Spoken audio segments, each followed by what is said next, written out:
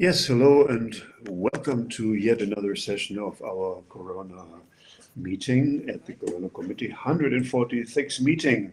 And yet they continue to lie. That's a text from Elena Gorodova. We know that they lie. They know that we know that they lie. But yet they keep lying and we keep pretending to believe them. Well, we don't believe them, but many others do. And it's actually fascinating to have this jungle of lies and people not wanting to know that has become rampant in this country over the past 3 years. And it's incredible to think that it was not so long ago that we had it completely different and people thought they lived in a democracy and felt very safe. And now you think that there is other kind of connection, but it is not very clear yet. Okay, it's important to be participating. I'd like to share with you. If there are people from Basis, we have the national convention of the Basis Party. So please come on, join in.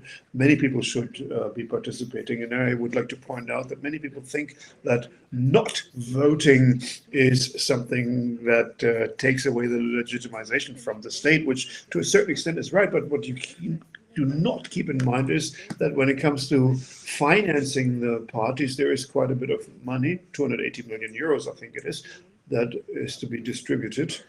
And at any rate, it's a huge amount of money. And this is for all parties that come along and they participate in that.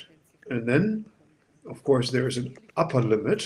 And this is like the GEZ. You can say, if you do not wish to help the parties that are currently in power, and that if you vote for another party, then the other parties will get the funds as long as they manage to get past the 5% hurdle. So we have about 30% of people who are not voting, and that does have a certain impact on the financing structure of the parties. When I say GEZ, this is in Germany the money that you pay to the national broadcasting services. Okay, that's basically all I wanted to share with you. Today we have interesting guests. We have a data analyst and MIT professor who has been involved in developing process safety management methodologies for healthcare, pharmaceutical, and oil industries. And we will talk about how COVID was handled in Israel, what effect it had on the world, and how all studies of menstrual cramps and fertility damages from mRNA injections cause serious bias by their study design. And then we have a meeting with a lawyer and a tax consultant about his observations as a trial observer in proceedings against a doctor who has been in custody for 10 months for issuing false vaccination certificates.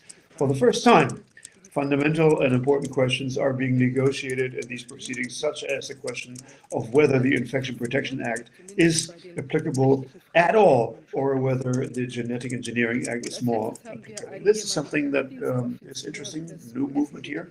And then we have a former US military intelligence officer who is going to talk to us about the current state of the Russia-Ukraine conflict, especially in light of Seymour Hersh's revelations, which again raised the question of Germany's political sovereignty when an attack on its own infrastructure by military allies causes no consequences. I think we will learn a lot today, and I will now continue speaking in English. Nice to see you. Hi, everybody. Okay. Yeah, so let me just say a few words about you.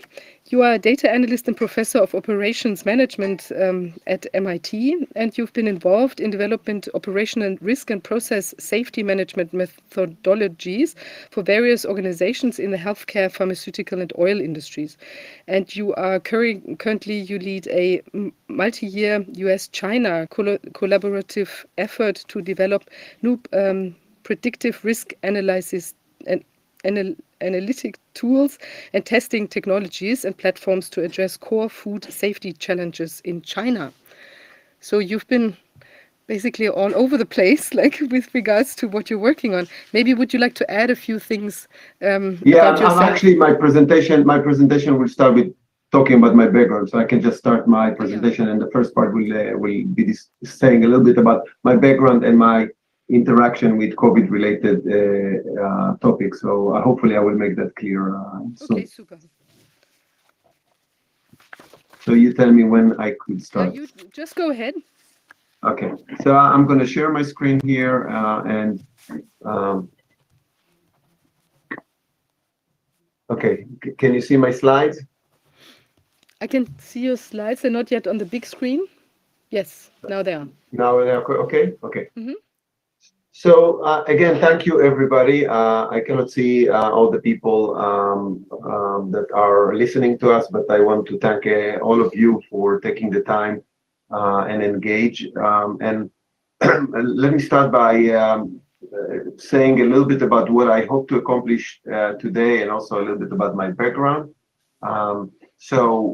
As was mentioned, I'm a faculty member at the MIT Sloan School of Management from 2006. But it's fair to say that academia is my second career, and I was born in Israel and had a career in the Israeli military as an intelligence officer for almost 12 years. Many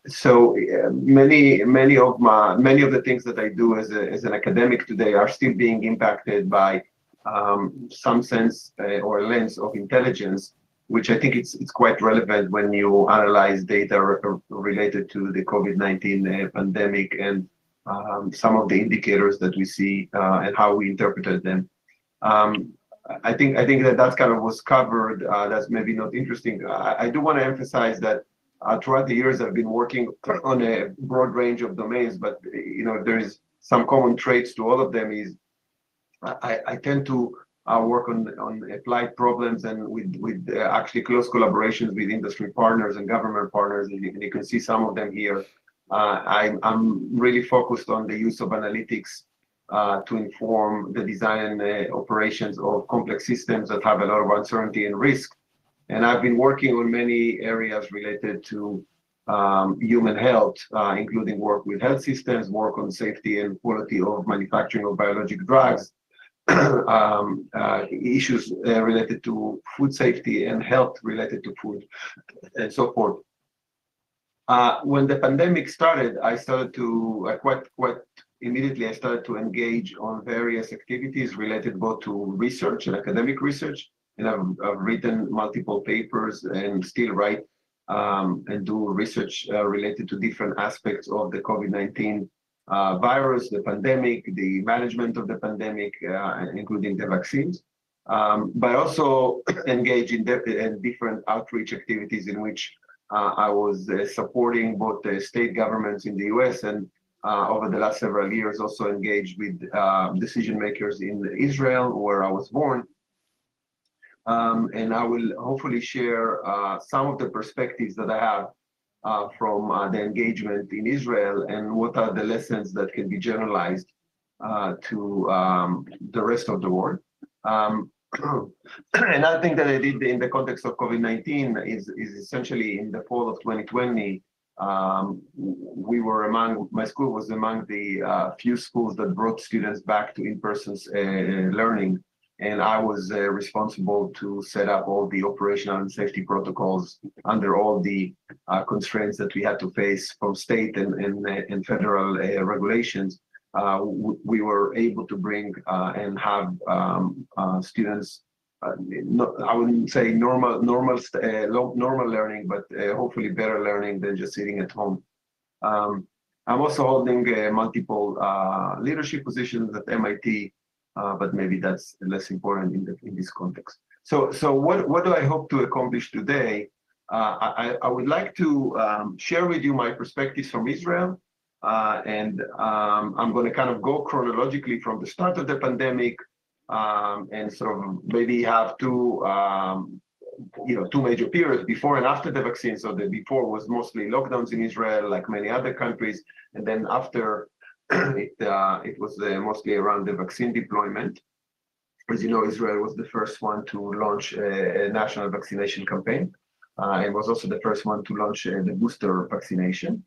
And then so I'm going to take you through some of my insights, and again, I'm going to try to generalize them to some more general insights about both the efficacy paradigm of the vaccines and the safety paradigms of the vaccines. And then I hope in the last part of the talk today, or the discussion today, to talk a little bit about some insights related to the potential impact of the COVID-19 vaccines on pregnancy outcomes, and talk maybe a little bit about some of the fundamental biases that I think we currently have in many of the studies that were published on the topic. So very early on in the pandemic, I think the insight that this pandemic impact, or this virus impacts people in a very wide range of risk levels was clear, and all other people with comorbidities were dramatically more having more risk from the virus than young, healthy people, and definitely children. But unfortunately, and that kind of translated to very rigid COVID-19 lockdowns, COVID-19 driven lockdowns. Most governments basically adopted a very narrow metric of really monitoring COVID-19 infections and maybe COVID-19 hospitalizations. And that was also the case in Israel. And these metrics were then justifying very severe lockdowns, especially including keeping children out of schools. And Israel, unfortunately, was leading, leading policies and driving policies of this type. So one of the very first works that we did in Israel was essentially to basically propose a much more holistic approach to thinking about health, that once you adopt, if you consider lockdowns, you understand that lockdowns are very detrimental and actually disastrous. And we primarily wanted to focus on not on comparing health impact or health outcomes to economics outcomes, which is another important domain of metrics. We actually wanted to really think about the health per se, the impact of human health. And the concept that we employed is a very common concept from public health that is called loss of life.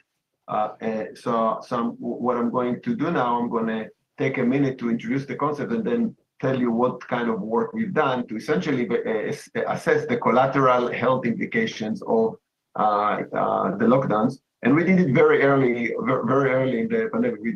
This was done during 2020 and was presented to the Israeli government.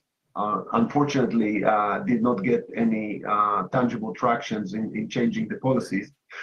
So what is loss of life? Loss of life is essentially is a way to think about a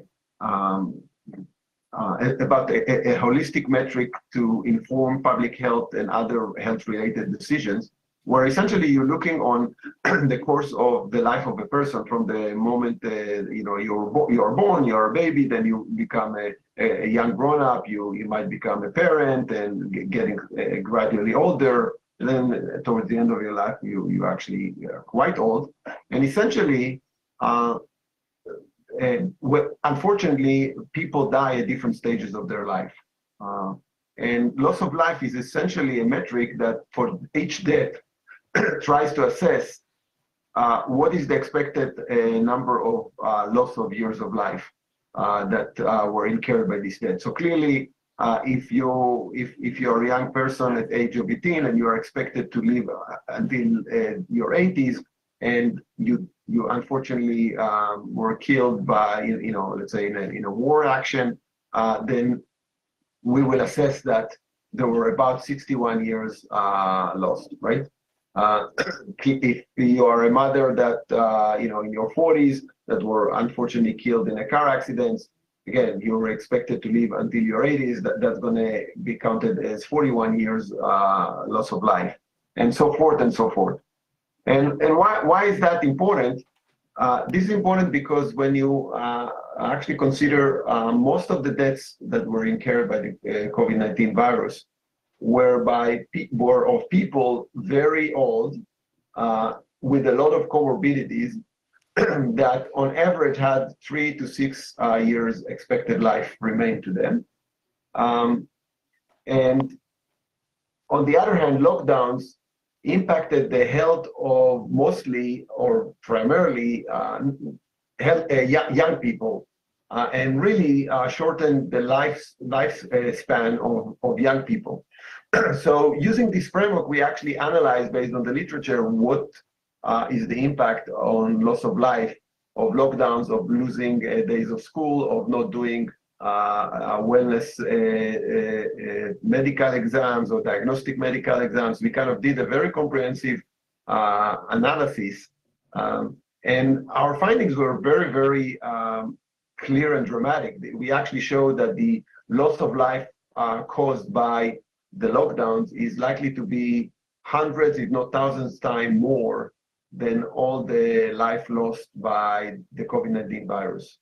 And again, this is kind of taking into consideration that, and again, I'm not trying to minimize deaths of older people, but as a society, when we make trade-offs and we actually manage risk, we have to consider the broader impact of what we are doing, and we have to consider younger people, impact on the life of younger people, and shortening and causing death among young people and children.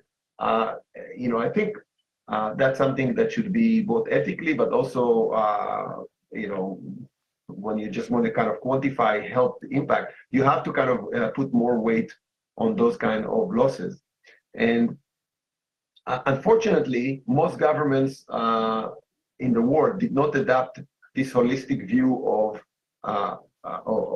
metrics that should have guided their actions. And again, focused very, very narrowly on COVID-19 infections and deaths. And I think that that's something that was carried through and kind of impacted negatively the soundness of many of the decisions that were made throughout the pandemic. And the lockdowns are very, very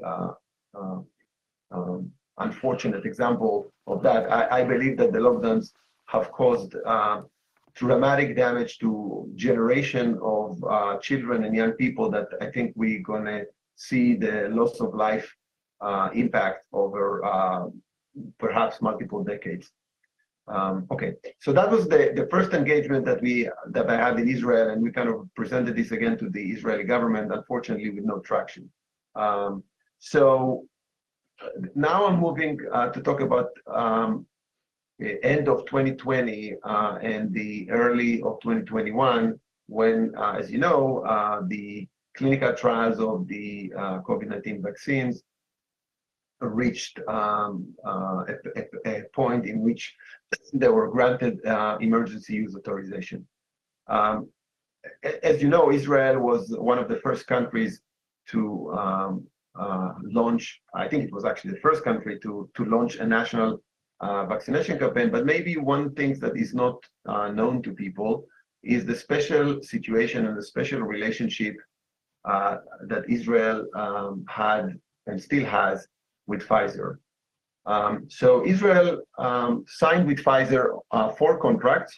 Until recently, we only had access to 1 contract, which is the one I'm going to talk about it now. But very like a week or 2 ago, there was and we got access to the other 3 contracts that were signed that were more like focused on the purchasement of the vaccines and other aspects, and we're still analyzing them. Many parts of them are redacted, so it's not obvious how to analyze. But what you see here is this is a contract that was actually publicly available relatively early on, that really speaks on collaboration agreement, research collaboration agreement between the Israeli Ministry of Health and Pfizer.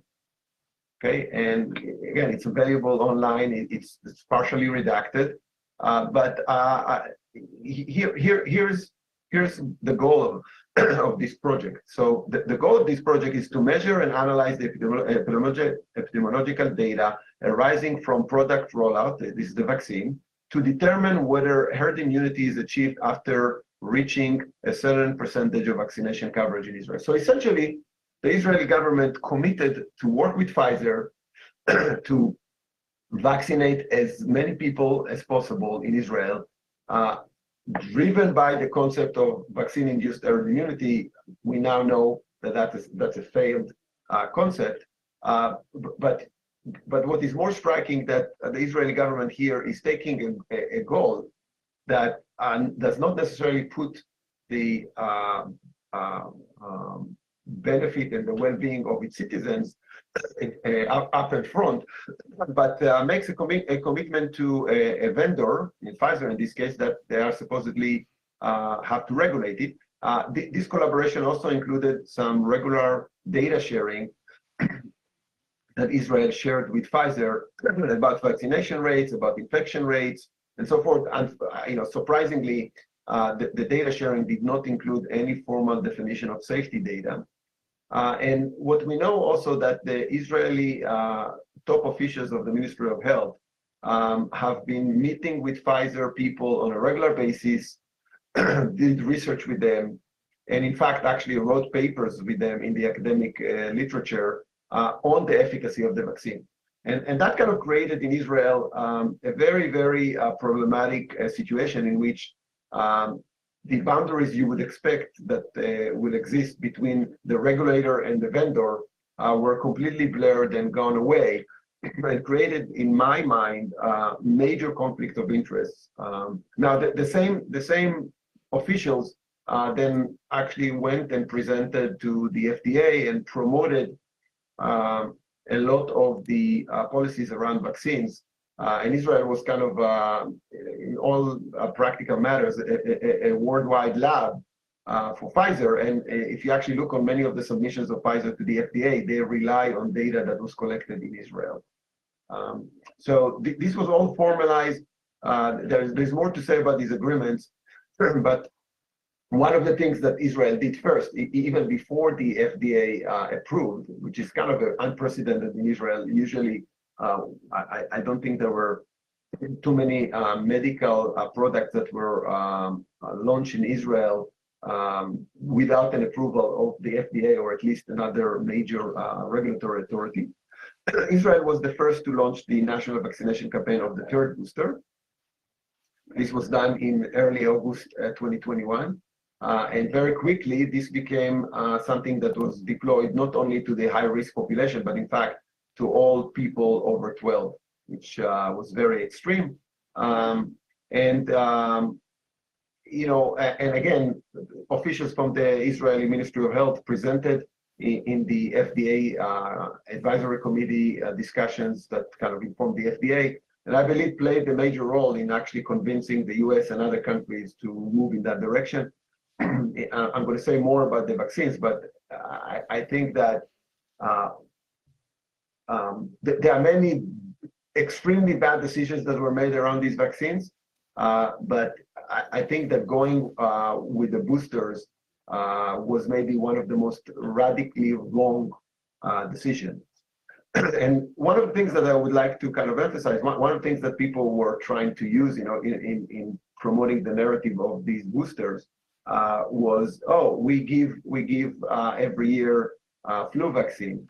But what is important to understand that the COVID-19 boosters actually primarily were not adapted to the circulating variants of the COVID-19 virus. So regardless of what you think about the flu vaccines, at least flu vaccines are presumably aiming, not always with a good success, but they are aiming to be adapted to the current variants. Most of the boosters that were given with COVID-19 were actually by design not adapted to the current variants. And in fact, I think that there is kind of cumulative evidence that not only that made them not efficient against, even in protecting against infection or severe illness, it actually, this now cumulative evidence that over time, this could actually harm the immune system and make it overfitted to the wrong variants. And then when you are actually, when your body meets the current variant, you are more likely to become vulnerable, both for infections and potentially also for severe illness and death. So some data about, so since then, Israel actually launched a 4th booster and a 5th booster. So we have many especially older people that maybe have already by now received 5 doses of the vaccine, of the Pfizer vaccine. Moderna is the other vaccine that was used in Israel, and I think AstraZeneca, but they were much more kind of on the margin. Most of the people were vaccinated with the Pfizer vaccine. But as I mentioned, what you see here, this is data actually from the dashboard of the Ministry of Health in Israel. On the right, you see here people below 60, under 60, and over 60. And the three colors, the light blue is unvaccinated, the light green is people that were vaccinated, but their vaccine is not considered by the Ministry of Health updated because they didn't take the booster frequently enough. And full vax people are the ones that by now got like 5 boosters. What you see here, and this is kind of number of infections per 100,000 people in the last 3 months, you actually see that the vaccinated and both in the ones that are fully and the ones that are expired are actually getting infected the same or even more than unvaccinated people. So this is clearly not a good sign for these boosters, and in a second I will say some more about that, but that's kind of another sign of how the efficacy paradigm of these vaccines have collapsed completely. So usually what people now would claim, hey, at least there is some protection against severe illness and death. But again, when you actually look on the data, so these are a number of COVID deaths, and there are many issues about how you define COVID deaths. We're not going to talk about that, but this is again early August, where the 2021, when the Israeli vaccination booster vaccination started, and see what happens immediately after that. It's not unlikely that often, given the boosters, in fact, not only did not prevent death, but actually escalated the death rate. And one of my conjectures is that, and I think that there's actually strong evidence when you actually analyze the Freedom of Information documents of the FDA on the clinical trials. I think that every time you get another dose of these vaccines, in the following weeks, you are actually more vulnerable to be infected. So when you actually vaccinate in the background of an infection, community infections, you escalate and you enhance the wave, and as a result, you also create more deaths. That could be one mechanism of an immediate impact of the boosters. And then we talked about the fact that over a longer period of time, I actually think that this is causing your immune system to deteriorate and make you more vulnerable, definitely against the circulating variants. I think that this is another examples where many retrospective field studies, because this decision about the booster were never informed by randomized controlled trials. The recent bivalent booster the decision about it was determined based on experiments on 8 mice, I think. But and usually what people do, and I will get back to this when I'm going to talk about pregnancies, they rely on retrospective field studies that I actually think are fundamentally biased and really do not provide very relevant indications. So before I talk about the issue of pregnancy, I want to share with you from my experience in Israel and throughout the world, and my reading and my analysis of the entirety of the evidence. I want to share with you a few thoughts about both the efficacy paradigm of the mRNA vaccines as well as the safety paradigm of the mRNA vaccines. Because one of the things that I think is somewhat misleading when people discuss this, and this is something that I see both definitely in people that are trying to promote the narrative that the vaccine is safe and effective, but also among people that maybe have doubts, is that often there is some tendency to look on each piece of evidence in isolation. So, you look on a piece of analysis and you start arguing whether this piece of analysis is sufficient to show something definitive on the vaccines. But I think, and maybe here I'm talking about this a little bit as an intelligence, someone that was working in intelligence for quite some time in his life, that at some point you need to not just look on each one of the trees, but step back and look on the entire forest, meaning that you need to kind of ask yourself, what explains the entire evidence that I see? What explains all the indications, all the signals that I receive? And what is the big picture that emerges? And I think that we don't do that enough. And I would like to kind of highlight a few things about the efficacy as well as the safety of the vaccines. So when we think about the efficacy paradigm of the vaccines, right, there are a few things that we need to actually remember. One of them, they were never designed, there was never real hope, or they never tested to really prevent infections or transmission. And indeed, they did not, right? Like we know now that basically over 95% of the population in most countries was exposed to the vaccines, to the virus, was infected and recovered. Most of them recovered, right? So that leaves the people that support the vaccine claiming that, oh, okay, the value of these vaccines and the efficacy should be evaluated in the context of preventing severe illness and deaths. But unfortunately, when you look on the clinical trials and you analyze them correctly, and here I think there is a pivotal reanalysis by Freeman et al. That was published in the Journal of Vaccines that really looked on the clinical trials of the mRNA vaccines of Pfizer and Moderna, and really looked on what I would define as serious health harm events. That includes all deaths, that includes all hospitalizations, and that includes all life-changing health events. And I think that that's kind of the right way to evaluate the impact of a vaccine in the context of severe illness and deaths.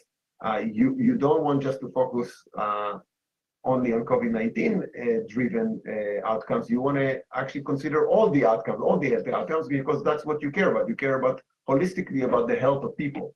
So when they analyze the data from the clinical trial, which is the best quality evidence that we have, they actually found, unfortunately, that there are many more events among the vaccine arm participants versus the placebo arm participants. In fact, they assessed that for every 800 vaccinees, there is one more harm, again, death, hospitalization, or life-changing health event. So when you actually take this into consideration, you understand that basically the clinical trials are giving us a prediction that if we launch these vaccines and give it to the entire population that is represented in the trials, we're likely to see more harm than benefits. And indeed, fast forward, when we look on the 21 and 2022, we see many population level indicators that raise major concerns. I'm talking about issues like indicators like excess debt that has been increased in 3 years in a row, which is quite rare, from 2020 to 2021 and to 2022, and the rate of increase is even also going up. That kind of by itself suggests that something really is going in the wrong direction. Now, many health authorities try to associate this excess debt, which is the number of observed deaths versus the number of expected deaths, to the COVID-19 virus. And I think that that's actually not a believable position, because if you believe that position, then you either are essentially asserting that in spite of very high vaccination rates and the virus becoming less and less virulent, we know that the Omicron virus is actually not really causing deaths because of Omicron, and maybe with Omicron, which is kind of a big difference. And in fact, that doesn't make sense. So you have to assume that something else is driving the debt, the excess debt. And we talked about the impact of lockdowns, but I think that in all likelihood, you have to at least consider seriously and investigate what is the role of the vaccination in this setting. And I would say more about that in just a second. There are other population level worrying and concerning indicators like increased rates of disability. Again, with temporal correlation to the vaccination, there are increased deaths out of the hospital. I did some research in Israel that really showed that in the first half of 2021, parallel to the vaccination campaign and the third wave of infections in Israel, there was an increase of 25% in the national EMS calls with diagnosis of cardiac arrest among young people, 16 to 39. There's similar data from the UK, the Scotland, and Australia. So there are many population level indicators that are very, very concerning. So I think it's very questionable to claim that the vaccine saved life. And the most optimistic scenario, I think that one may be able to argue that maybe for a very, very selected group of people, very old and very fragile, these vaccines may have had some value for some short period of time. But I'm highly doubtful about these minimal claims about the vaccine efficacy. I already mentioned that they cannot be updated to the circulating vaccines, and this is again unlike what was promised. So when we look on the promised efficacy paradigm of the vaccines, what the mRNA vaccines, one of the promise was, hey, we will be able to update these vaccines very quickly, so that doesn't happen. And as I mentioned, the notion of giving very frequent boosters seems to not help with protection, but in fact increase over time the vulnerability of the people that get the booster again and again. The situation with the safety paradigm is not much better. And again, I already talked about the concerning population level data, but I think that it's also very, very important to emphasize the following point. mRNA vaccines, as many of you probably know, are not traditional vaccines in which when I want to protect the body, I show the body the virus that I want to protect against, just killed or attenuated or weakened. And essentially, I generate and prime an immune response that is essentially imitating the immune response that I'm going to have when I'm going to be exposed to the virus.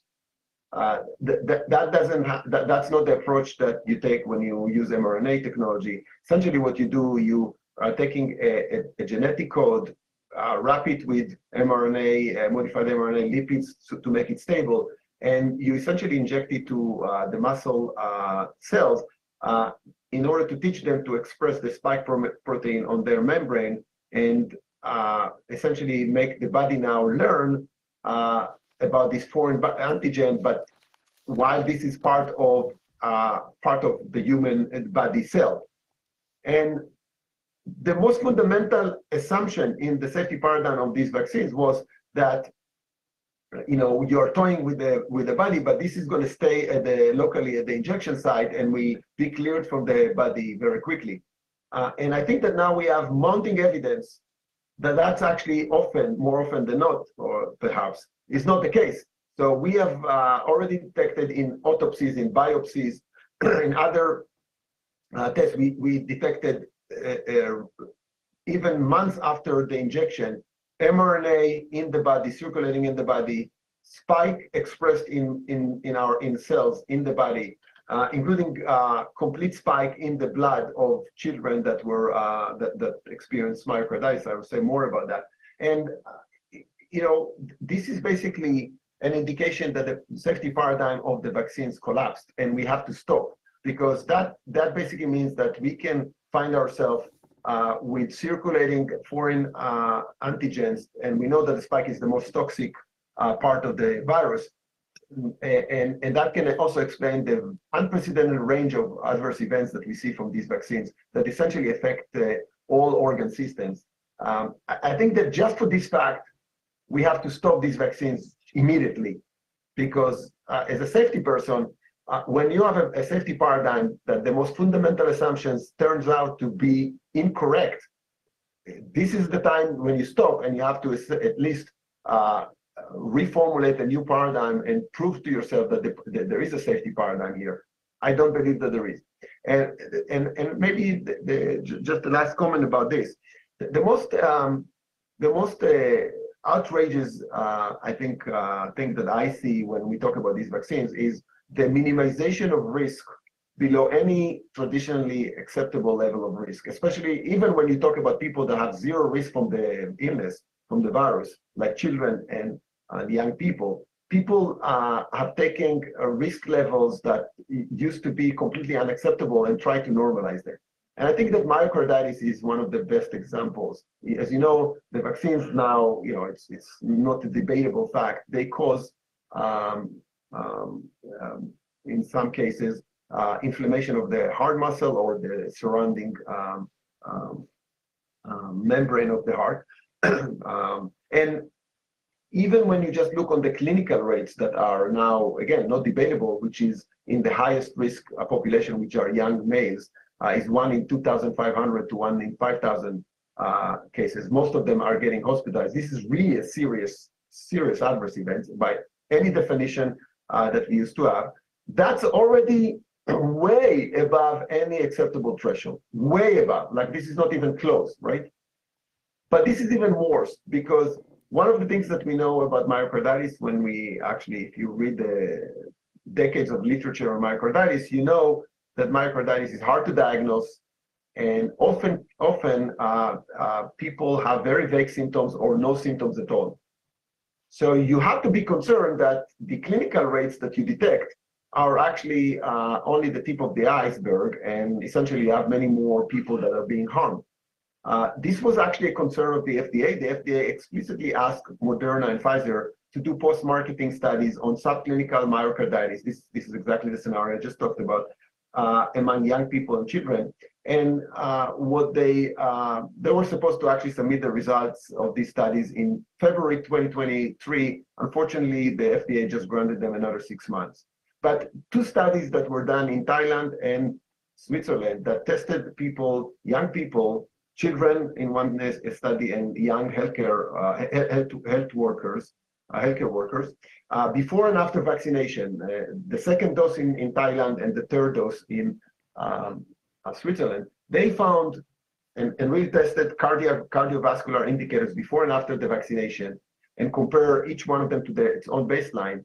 This kind of revealed major percentage of people that had abnormal indicators, and a rate of 1 in 30, 1 in 50, that showed clear indications of heart muscle damage through elevated troponin, which is the major indicator, bioindicator for heart attacks and damage to the heart muscle, right? Now, what does it tell us? This tells us essentially that these rates could be a 1 in 30, 1 in 50 people that every time they take the vaccine, another dose of the vaccine, they draw a Russian roulette at the rate of 1 in 30, 1 in 50 to have a heart muscle, and maybe a cumulative heart muscle.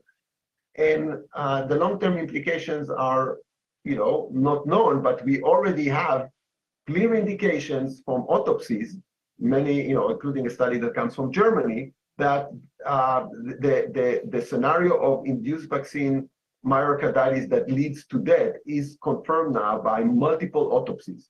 So we are now at a situation when the mounting evidence here is essentially beyond any acceptable harm rate that we ever, it's not even close. We took vaccines off the market with harm of the rate of 1 to 100,000, 1 in 10,000. Clearly, given the zero risk that the younger populations have, this is just no-brainer. You have to stop these vaccines, and you have to really recalculate and reassess what has happened here, what failed, and in all likelihood, these vaccines should not be ever used, and this technology should be kind of highly questionable for future use. Okay, so what I would like to do in the last part of my talk is to talk a little bit about the impact of vaccines on pregnancy outcomes. Sorry, and this is again a topic where I think a lot of the problematic behaviors that we've had and we've observed through the COVID-19 pandemics, really manifest themselves. So, going again back to the clinical trials, pregnant women were excluded from the clinical trial. In fact, all the participants were instructed to use contraceptive measures to make sure that they don't get pregnant. Some of them did get pregnant in spite of that, and the results were never reported in a very clear manner, but like when you look at them, you have many reasons to be concerned. But that didn't stop regulatory authorities shortly after the vaccination campaign started to recommend pregnant women to get vaccinated. That was the situation in Israel in January, mid-January 2021. This was the recommendation to do it after the first trimester with no safety data against any standard that we had in the past, where basically pregnant women were not getting any drug unless it was actually absolutely necessary. The EMA, the European Regulatory Authority, have required Pfizer to conduct a special clinical trial with pregnant women that was supposed to enroll thousands of women. They only enrolled hundreds of women. The trial was terminating in mid-2022, and we haven't seen yet the results.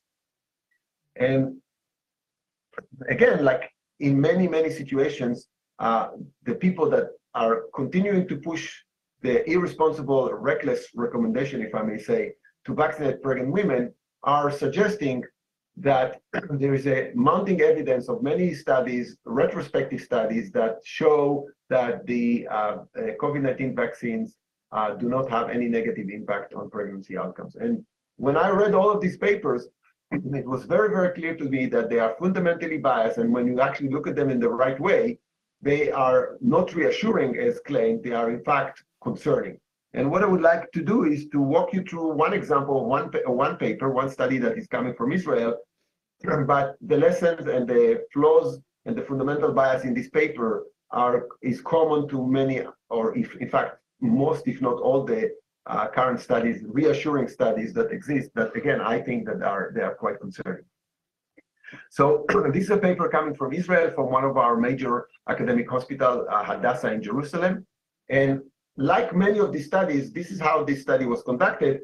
They focused on a period of time, in this case, December 2020 and July 2021.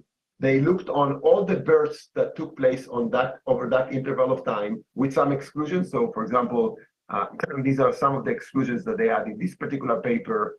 They did not consider any woman that had any indication of a COVID-19 infection. And then they looked on all of these births, and they looked on births of vaccinated women and births of unvaccinated women. And essentially, they compared a range of outcomes between them. In a second, we'll go deeper. And what they concluded is that they don't see any increased incidence of, for example, preterm labor or other negative outcomes between the births of the pregnant women, the births of the unpregnant women, the births of the vaccinated women and the births of the unvaccinated women. And that kind of should keep us optimistic. So let's kind of dive in a little bit about more about the results. This is table 1 from the paper, where among others, they report on preterms, and this is stillbirth. This is when the babies died. Preterm is a delivery that took place before week 37. And stillbirth, and again, there are multiple definitions, but stillbirth in Israel is defined any birth after week 20 with a baby more than 500 gram, or any delivery whatsoever after week 22. And what you see here, here's the 2,305 vaccinated women. These are 3,313 unvaccinated women that gave birth over the period of time that they considered. And indeed, the rates, and you see the absolute numbers of the events, and the rates do not look like any different. They look about the same, not statistically different. So presumably, they use that to conclude that everything is reassuring. And what I would like to show you, that's actually a very misleading way to look on their outcomes. And I'm going to start kind of raising the kind of your concern by looking on table 3 from the paper, in which what they did, they took the vaccinated women and they split them between women that received their first dose of the vaccine in the second trimester and versus the women that took their first dose in the third trimester. And I'm going to focus on essentially the stillbirth, right? And what you see here is very kind of striking, right? The women that took the vaccine in the third trimester seems to have a significantly lower rate of stillbirths, it's 0.3%, versus the 1% and 1% in the unvaccinated on the right-hand side here, and the women that took their vaccines in the first dose in the second trimester. By the way, if you subtract the numbers between table 1 and table 3 here, you will find that there are 12 women that received their first dose in the first trimester. They are not counted in this table. They had their baby, and 6 of them, 50% of them, had a stillbirth. So if you just look at it this way, you might conclude, hey, wait a second, like the timing of vaccination seems to actually have a very, very significant impact on the outcomes, right? And the stillbirth seems to be affected by the timing of vaccination. And this should actually make us concerned that something is not right here in the way they look on the data. So before I actually dive into continuing discussing this particular example, I want to do a detour and essentially explain to you what is happening here by giving you an analogy from a completely different setting. So think about a marathon race. A marathon race lasts 42 kilometers. And let's imagine that what we are interested in is to think about what is the risk of a runner starting the race not to finish the race. Okay? So that's kind of one thing that we ask ourselves. Now, suppose that on the 40th kilometer of the race, there is a water station. And now I'm also asking the following question: what is the risk of a runner that picked up a cup of water in the station to not finish the race? And I think that hopefully that's going to be intuitive to you, that the risk of someone that picked up the water not to finish the race should be much, much smaller than the risk of someone starting the race not to finish the race. And why is that? This is just merely because of the fact that I picked up a cup of water in the station means that I arrived to the 40th kilometer, and therefore I only have 2 more kilometers to go, and that's much, much more likely to happen than if I'm at the beginning of the race. In fact, I think if I would tell you that the risk of people that picked up a cup of water not to finish the race was equal to the risk of people starting the race not to finish the race, you would start to be very, very concerned that maybe something is wrong with the water that is picked up. Okay, so hopefully that kind of gives you an intuition. Now, how does this connect to the example that we see now of stillbirth? So this connects to the fact that when you look on the risk of a stillbirth, it's dramatically decreasing as the gestational age of the woman is advancing. So this is data from the Ministry of Health of when stillbirths are happening. 51% of stillbirths happening in weeks 20 to 27, 15, 28 to 32, and so forth and so forth. So, for example, a woman that arrived to week 33 has essentially only about less than 35% of having a stillbirth, right? Versus maybe a woman that is in week 20, right? That maybe has 100, still all the risks to tolerate, right? And why does this matter? This matters because when we look on the vaccination timing of women during their gestational age, right? We basically see that many of them, this is data from an article, a study from Australia. We basically see, this is the second dose, we basically see that very few women vaccinated before week 20, then it starts to pick up, but many of them vaccinated very, very late in their pregnancy. So this is equivalent to the marathon runner picking up a cup of water at the station. Just the mere fact, even if the vaccine is neutral, the mere fact that they received the vaccine late in their gestational age, right, should imply that they actually have much lower risk than an unvaccinated woman that essentially is at the beginning of the race. Like the only thing we know that this woman started at some point. We don't have any indication to what week this woman arrived. Okay, so let me just further illustrate this with an example. It's a made-up example, but hopefully you will see that it's kind of inspired by what we see in the field, right? Let's assume that we observed 20,000 birds. Out of them, 100 were stillbirths. So we have a rate of 5 stillbirths per 1,000 birds, right? And we are going to assume that the vaccine is neutral, and this is the vaccination timeline of the woman. So 2,000 will vaccinate half of them will be vaccinated, 2,000 will be vaccinated in week 20, 3,000 will be vaccinated in week 28, 3,000 will be vaccinated week 33, and 2,000 will be vaccinated on week 37, right? And what you see here in the green, this is the composition between vaccinated women and unvaccinated women in each stage of the pregnancy, right? So let's just again emulate an analysis of the kind that the folks in the paper that I'm talking about would be doing.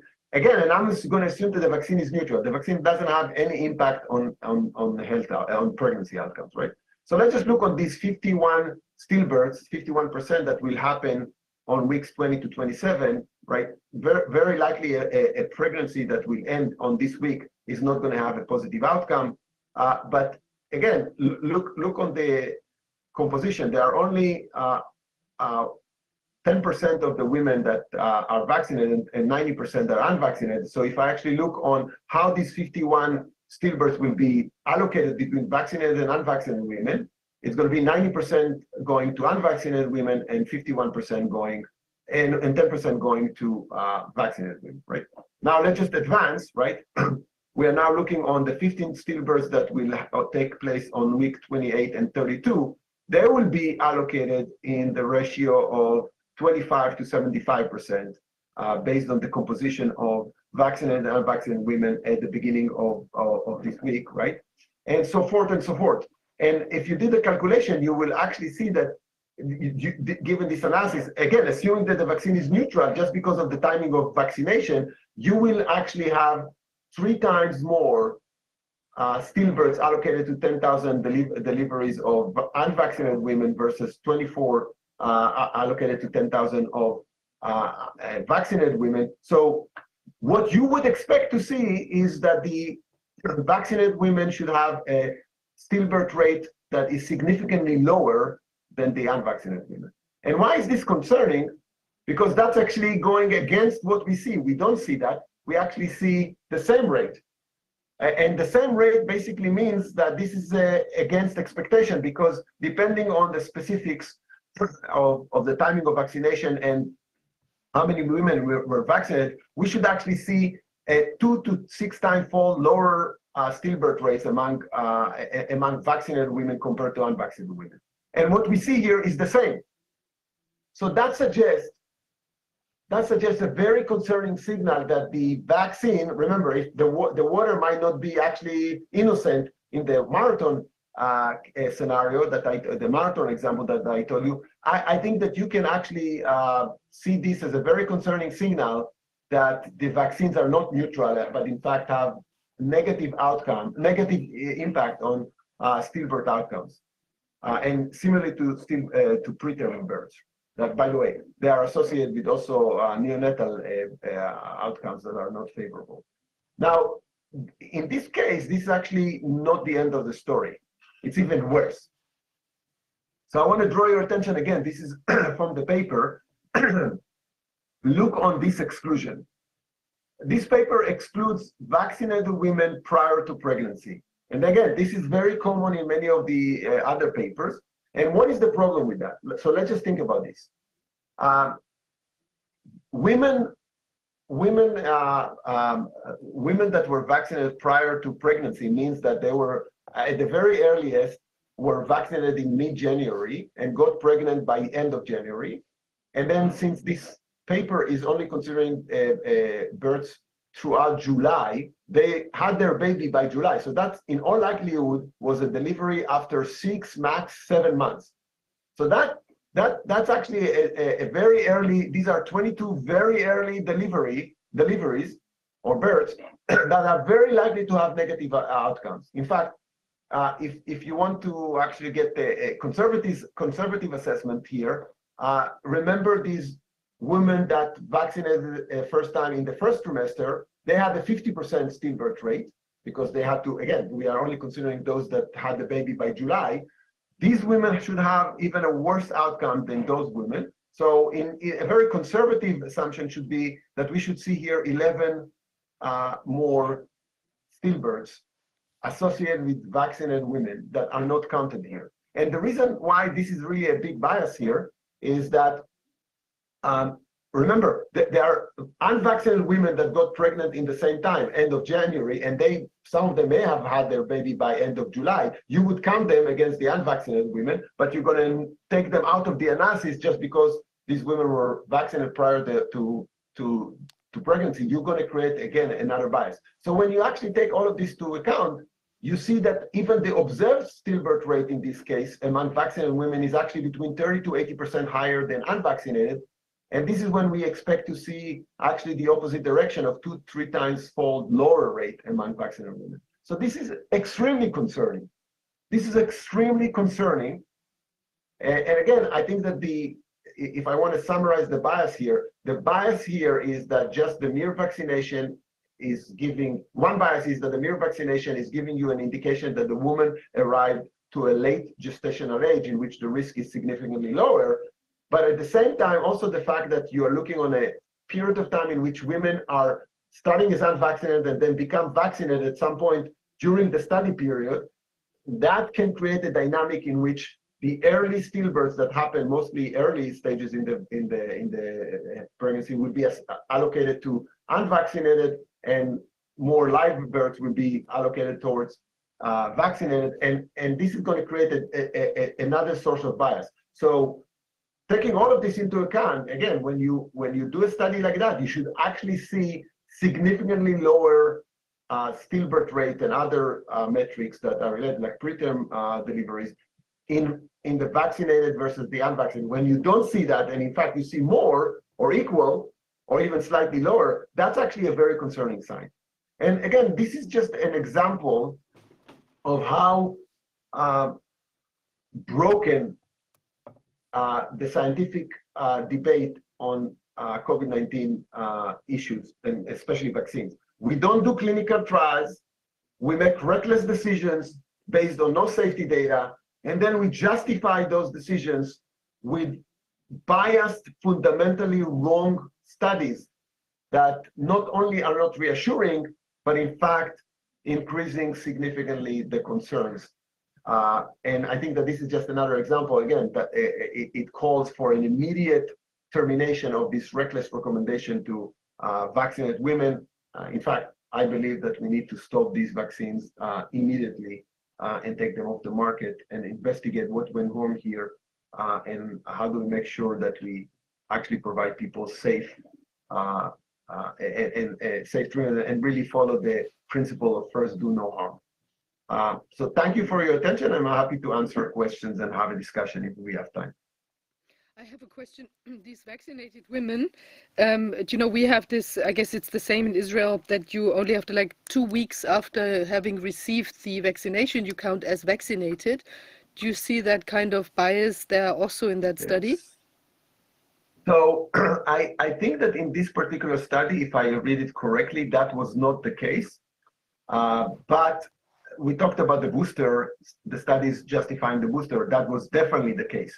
So there was some delay.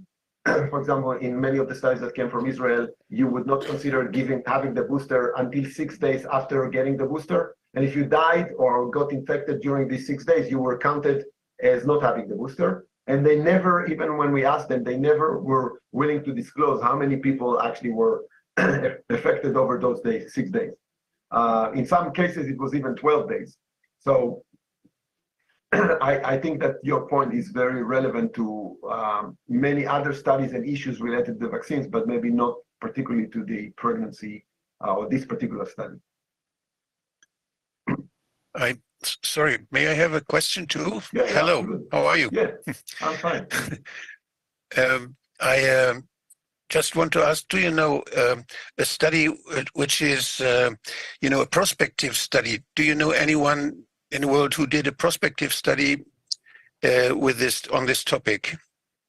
So because it's yeah. it's always when you are looking for cases afterwards, when you did not plan it, Yeah. when you don't plan the conditions to compare, it's very difficult. There are too many possibilities of bias. Yeah, so I think that the best prospective study is a clinical trial that was conducted by Pfizer and was never reported. There are, I think, 300 women included in this trial or so, give and take. I think that there are one or two handful of semi-prospective, but I think that they used really surveys and questionnaires that, again, I'm not sure I would consider them truly kind of reliable prospective studies. So the bottom line is, like many other issues, I don't think we have very good prospective studies on this. Yes. And definitely not ones that control between vaccinated and unvaccinated, right? So. Can I ask you, like in Israel, is there still a lot going on with regards to uptake of the vaccine, or have people become more hesitant? Yeah, I think by no doubt the uptake has declined with every dose. And I think that the fifth dose is really kind of small, especially among young people. I think that older people are still more kind of likely to take the uptake, to take the boosters. But yeah, I think that the people are voting by their feet, and I think that that's kind of just, I think it's actually an interesting insight that, like, people that claim that these vaccines are safe and effective, you have to ask yourself, well, they're so safe and effective, why people decide not to take them. And in Israel, the striking fact was, so in Israel in general, traditional vaccines have about 98% adherence. So it's fair to say that in Israel, at least, we didn't have any meaningful community of people that fundamentally object to vaccines. Okay? The first two doses, the adherence rate was over 80% of the population. The adherence to the third booster was actually shy of 50%. And this is in spite of very, very radical and aggressive green passport policies that basically you could not go into the many public settings without getting the booster. So you have to ask yourself why people that took the two first doses, meaning they were not fundamentally objecting to vaccination, would insist not taking the third one in spite of the fact that they would have to suffer major limitations and negative implications, right?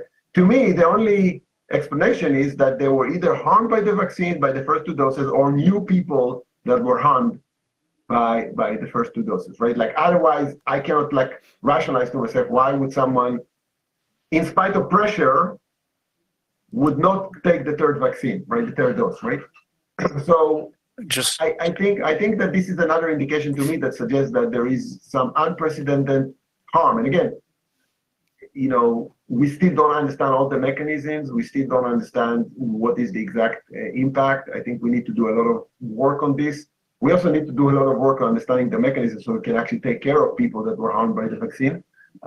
Unfortunately, as you can imagine, there is reluctance to do that. But I think that all indications show you that something very wrong is happening here.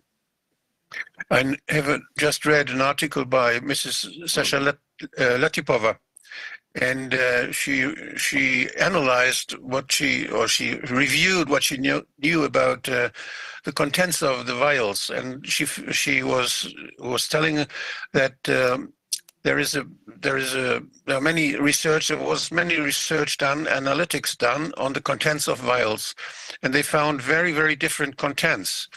What is in the vials is not always the same. The vials are very different concerning the contents, and they found DNA. They found even plasmids. I just heard that there were plasmids still in the found. This means there are the stuff where they produce the RNA they use plasmids. And they even found in those plasmids, they found genes for antibiotic resistance, neomycin, kanamycin. So this is just, it's a mesh they put into nanoparticles. It's a mesh they put into nanoparticles, and they inject it. And all this dirt, which is in the nanoparticles, may enter the cells. And we don't. If you have a resistance gene entering the cells, you may have an antibiotic resistance transported by this. You may have so many different risks, which nobody knows because there's no official control of the contents. It's the producer that make reports to the administration, and the administration has no possibilities and doesn't analyze the single batches. And we know from the data from VERSE, that there was such a big difference. And some batches were very dangerous, and others didn't do anything. And I have no explication, because there are so many people that don't feel anything. They got the jab, they got another one, and they don't have side effects. There are two reasons that they do not have. That the side effects did not yet appear, but that there may be later some, but there may be, or that people couldn't, or they were damaged in a way that they did not see the connection between the jab and that, or that many jabs didn't contain anything. And do you have any research on it? How is it in Israel? Is there a control what is in the vials? And do you have the batches registered when you find such cases? When you find cases where something happened, do you have the number of the batch? And do you find some relation between the number of the batches and the side effects you observe? Is there some research on that in Israel? Yeah, so this is actually an area where I mean, actually, lot variability. Actually, I recently wrote a paper, not in the context of actually the COVID-19 vaccines. So I think that all the points that you are raising, I just want to maybe highlight a few aspects here. One of them is, I think that there's a lot of evidence that the purity control of these products was basically non-existing and subpar. And I think that there are worrying concerns of a lot of impurities that the overall health implications are not clear yet, but it's very clear that it's not following what we would expect. Good clinical standards. It was a clinical standard. But in fact, it's actually worse than that. So when you actually approve a biological drug or like a vaccine like that, it's not just the approval of the therapeutic content, it's also an approval of the manufacturing process.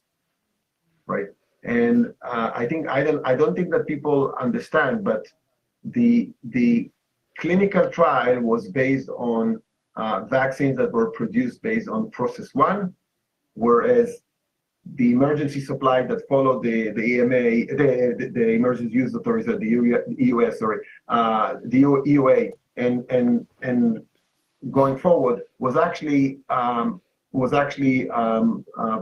manufactured based on a different process that is called process 2.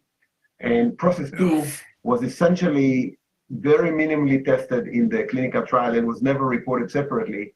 There was another trial that took place between February 21 and July 21, in which they presumably tested the stability of the commercial lots. But the results, they claim that they are reassuring, but I'm highly questioned about that. But you have to understand that up to June, so the statement that this vaccine was was experimented with 40,000 people, which is is actually questionable because it wasn't the same manufacturing process. So and in all traditional standards, that would not count. That will not pass. Without additional trials that are specialized and are done with the vaccines that are manufactured based on the commercial process.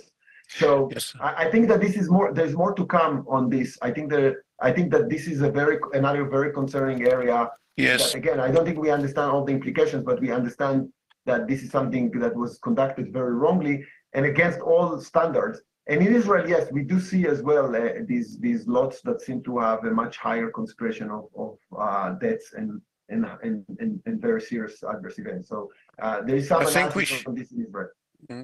I think we shall try to find people who tell us something about the protection of this stuff and about the practice of control or of non-controlling. So we need those researchers who are dealing with the contents. I'm actually doing active research on this. I can tell you this was not conducted based on what you would expect.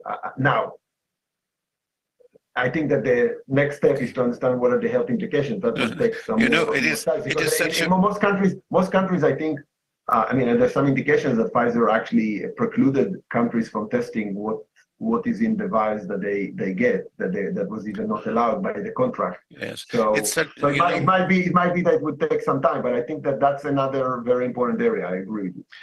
We have to have in mind that what we are analyzing now, the numbers, the effects of something given, of something injected. There is something injected, and we count some effects, but we don't know what is injected. We don't know the exposure. If you normally observe something, you know what is exposed, and then you count the dead or you count what happens. But here you don't know how people are exposed. We don't even know who is exposed and who is not exposed. And I think we should shed some light on this question, and we should try also here in the Corona Ausschuss to find people who can tell us about that, about the control, about the safety of this drugs. I think it's very important also for political reasons, because there are responsible people who have to watch for the quality. And if we can show that they did not watch, that they just let those stuff be sold and used by doctors, I think it's very clear that the regular mechanisms that you would expect to see did not happen. I think that's clear. The question is, in my mind, is like, what is the health impact? That's something we need to investigate. Okay. We have to go in details there, I think. It's a good topic. I agree with you. I fully agree with you. I have a question.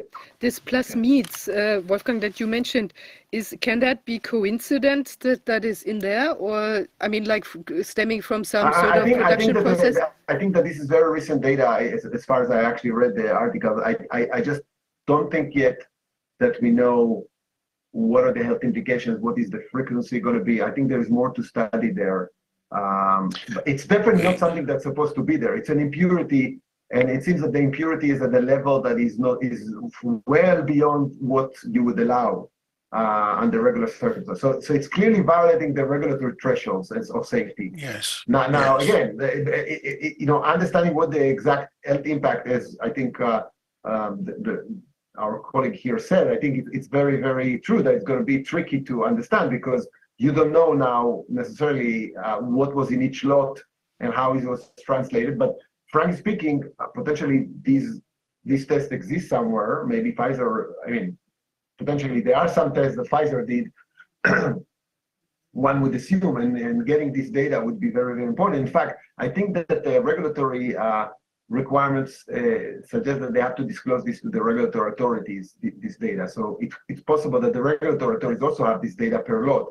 And having that and connecting that to the outcomes per lot might actually give us a hint about what is happening. I think going forward, we need to continue, because some of these findings are currently on bivalent lots, which are active. So we potentially can do that also in real time. So just to explain it a little bit to the audience, this is when this RNA, this nucleic acid, is produced. It is produced by the use of plasmids, and it's produced they breed it, and then afterwards it has to be extracted and has to be cleaned. Purification. It has to be purified, and in the production process there are also indicators. There are antibiotics used, because you have to separate the bacteria who did it and who did not. You want to extract, and which one not. Sometimes one approach to multiply the mRNA is through bacteria. Sometimes there are different approaches to actually do that. So I think you're absolutely right. I think the point is what people kind of the high level need to understand.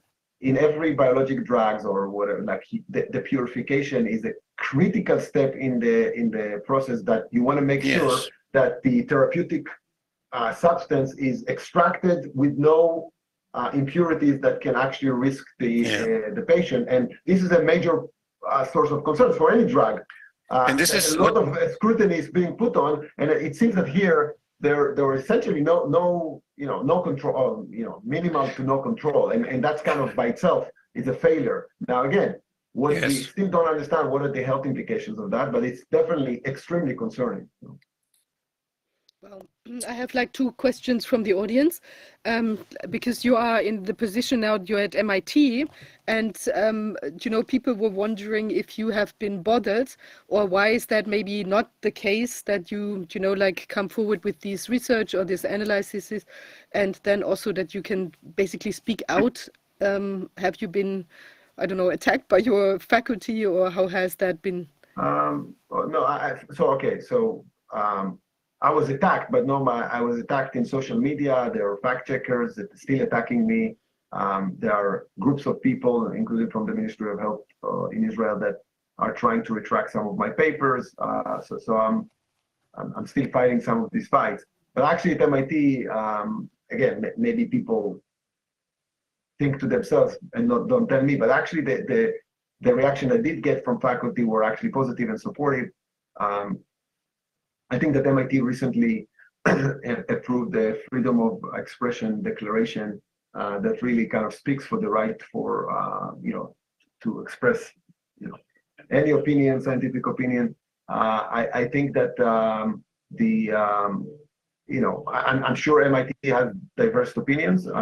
I'm very open always to debate with anybody I wish we could have debates on the issues. I think it's going to be very, very important to do so. But so far, I've not had any negative impact from MIT. I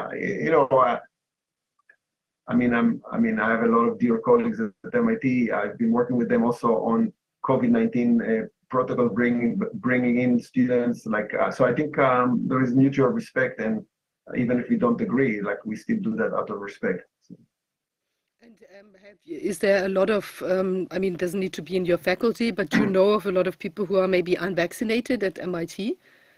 So at MIT, I think the community is highly vaccinated, partially because, like many other universities, MIT required both students and staff to be vaccinated. So I think, but I don't have statistics beyond the third booster. I think the third booster is probably 90%, if I'm not mistaken. But I have to guess it's around 90%. I don't know the exact numbers. I don't know anything about the vaccination rates beyond the third booster. Okay, and another question from the audience. In Israel, what's the, do you notice that there's more voices speaking out against the agenda? And is that coming from certain groups, maybe religious groups or other groups? Do you see anything there?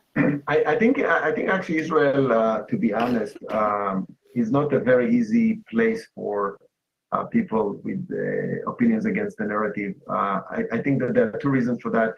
I think unlike maybe the US, where there's some political divide around COVID, and that also translates to the media, the division of the media, right?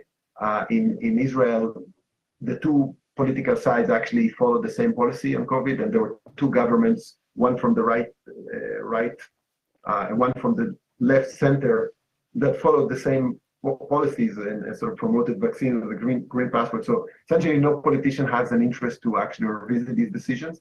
And accordingly, the mainstream media is very, very suppressing of an attempt to actually voice things. But I think, as I mentioned, I think that many people by their feet kind of show that they know that something is wrong with the vaccine. Many of them, I think, also maybe are not aware fully that that was the vaccine, or just want to kind of put it behind them and just move on. But I think that there's slowly more and more awareness that things are not right. And I think that it's going to be wishful thinking to think that this is behind us. I think that to me, what is concerning, how do we regain trust in science and medicine? Because I do believe in science and medicine as a major vehicle to actually improve people's life.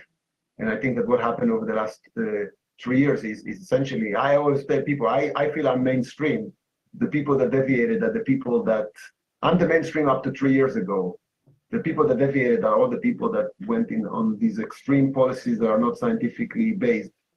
So I hope we can get back to open science, debate, scientific debate that actually gain trust from people, because I think it's going to be detrimental if we actually lose faith in science and medicine. But that's kind of a long journey to regain that. And the second thing that I think is concerning is that I don't think emergencies, health-related emergencies are gone. And on the horizon, I can sort of see other health emergencies that could be used. There are to actually drive two cases of policies. virus. What? You know, have you heard there are 2 cases of Marburg virus now in Africa? Yeah. Who knows? It could These be vector vaccines prepared. climate related. It could be. You know, now we just had in Israel like an emergency case on polio. Like I think that again, I think we need to make sure that we go back to mainstream science-based medicine and science that puts evidence forward, scrutinize the evidence, and make decisions based on first do, make no harm. Don't take extreme decisions, and really believe at the end that what the job of science and health authorities is to present to individuals the data the best way they can in a transparent way and let them make decisions about their health and their life, because that's what I think democracy is about. And one last question from the audience: why do you think that's not really working right now? Like the you know, sort of the scientific knowledge and the political decision making seems to be like a giant gap. I think that there are some systematic issues that we have to address, that both regulatory organizations as well as science is too much intermingled with industry interests and commercial interests, and I think that that's kind of corrupted a lot of the processes and the open debate that we have. And you know, more and more data now come in the US on how tech companies were engaged actively with the government on suppressing opinions, suppressing debate, how the concept of misinformation was completely abused to essentially disqualify information and data and science. So I think we have a lot of work to do, and again, these digital technologies and the tech and all, you know, all the notion of how information is being considered and distributed and become free to people, and science is within that, is a big societal challenge that we need to attack ethically. We need to attack it, you know, through legislation, and really be kind of active, both as scientists and citizens, to make sure that you know, technologies like digital technologies, medical technologies are being used to improve the individual and the human well-being, and not like serve commercial interests that do not put human well-being at the center. And I think that that's kind of, to me, as a scientist, this is going to be something I'm going to try to contribute to going forward. Maybe throughout the end of my life and career, because I think that that's maybe the most fundamental issue to secure democracies going forward. Yeah, well, so I think it's very important work that you do to shine a light on all these biases, because that's not easily understood by a lot of people. I think we really have to look careful at the sort of the scientific base of a study, because otherwise we are being like duped into believing that it's telling us something completely different than it really is. Yeah. So yeah, that's really important. Yeah, thanks so much for. It was a pleasure interacting. I hope people found it useful, and I wish everybody a great weekend. Thanks so much. Thanks. Take care, everybody. Ja, jetzt haben wir hier gesprochen mit Professor Dr. Retsef Levi über die. That was Professor Dr. Retsef Levi, and wie will man sagen, die nicht ausgewogene and Basis von. he looked at the non-balanced basis of studies, or the wrong starting positions in the analysis of data. And when you look at that, this shines a completely different light on these studies. If we checked the birth rates, for example, there we saw that people were starting off assuming wrong numbers. And if you pick out certain statistical details to then present a completely different finding than what there was. And now we continue in German. We have now Chris Moser with us. Oh, there he is. Well, hello. Very good. You are specialized in tax court proceeding criminal law, and you're also founding member and treasurer of the Lawyers for Enlightenment until May 22. And you write articles and columns for the Epoch Times. Topics are society, culture, and philosophy. And now you're actually very close to a specific case which raises a great deal of questions. Maybe I just give you the floor and you tell us what this is about. Well, thank you very much. I work for Epoch Times at the District Court of Bochum because there is a case against a physician from Recklinghausen, that's Dr. Habig. He and his wife, who was his assistant, are accused now of issuing vaccination certificates to patients without actually vaccinating them. The whole thing was triggered by his being denounced by another physician who came forward to the public prosecutor denouncing him because she heard by rumor, by hearsay, that he did this sort of thing and she didn't agree with this practice. So a criminal investigator went to his a practice to verify whether it was true or not, but he could not determine this, and so was a search in January 23, and during this search, which was during the opening hours with patients in presence, some things, particularly patient files, were seized. The number of cases that, or documents that were seized there is not fully known to me. There's talk of 4,000 to 6,000 cases, and it's not quite clear how many of these cases reflect booster vaccination. So I can't tell how many patients are affected. So it's probably a 3-digit figure, 4-digit figure, so 2,000 cases or so, patients or so. So there must have been a lot of demand there. But this is no surprise considering the times we had there.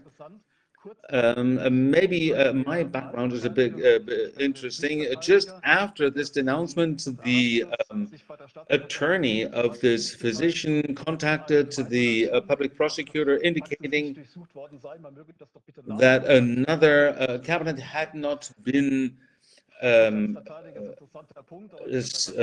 examined because, and that they should do that because there were vaccination doses there. That's interesting, and we'll get back to that later on. Then in the middle of 22, the physician was arrested, was apprehended, claiming that there was a risk of his absconding. The claim was made because his wife is a Moroccan citizen, so she wasn't arrested though, but he was, which isn't so logical, doesn't seem to be that logical, but for 10 months he has been in custody, in remand, and a decision has been passed by a court that the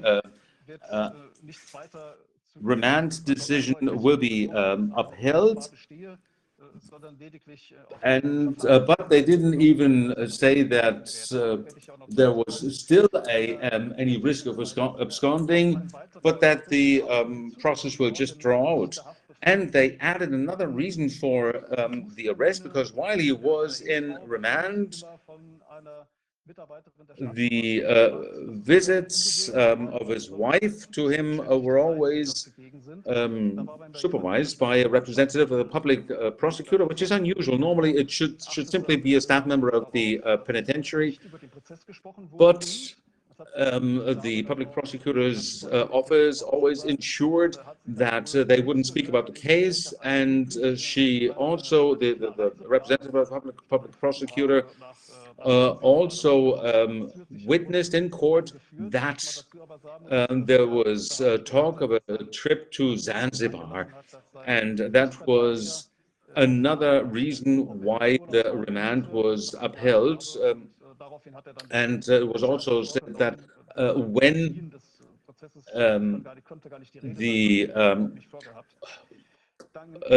the physician asked his lawyer whether whether his wife could go to on holidays, the lawyer confirmed this, and that was one of the reasons why they extended the remand. So in December, the court case started, and there was a first hearing between the court, the public prosecutor, and the public defender, the assigned counsel, where they spoke about a out-of-court settlement, and this settlement was then publicly discussed, and it was indicated that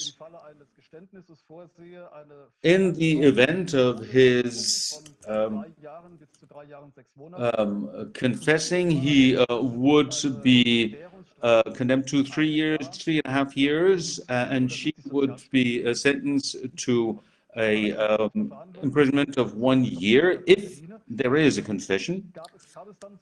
In the course of further hearings, they both confessed, and his confession was very emotional, it has to be said.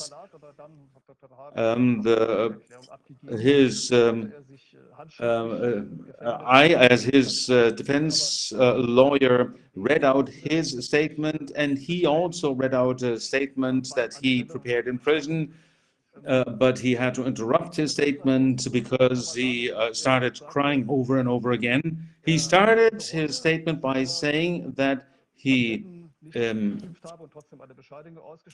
is rueful, that he is repenting having issued vaccine certificates without vaccinating them, and he said he had violated his oath, his physician's oath, and his ethics to maintain his patient's respect. I have to say that I doubt whether these were his own words, or whether the public prosecutor suggested that in order to achieve a settlement.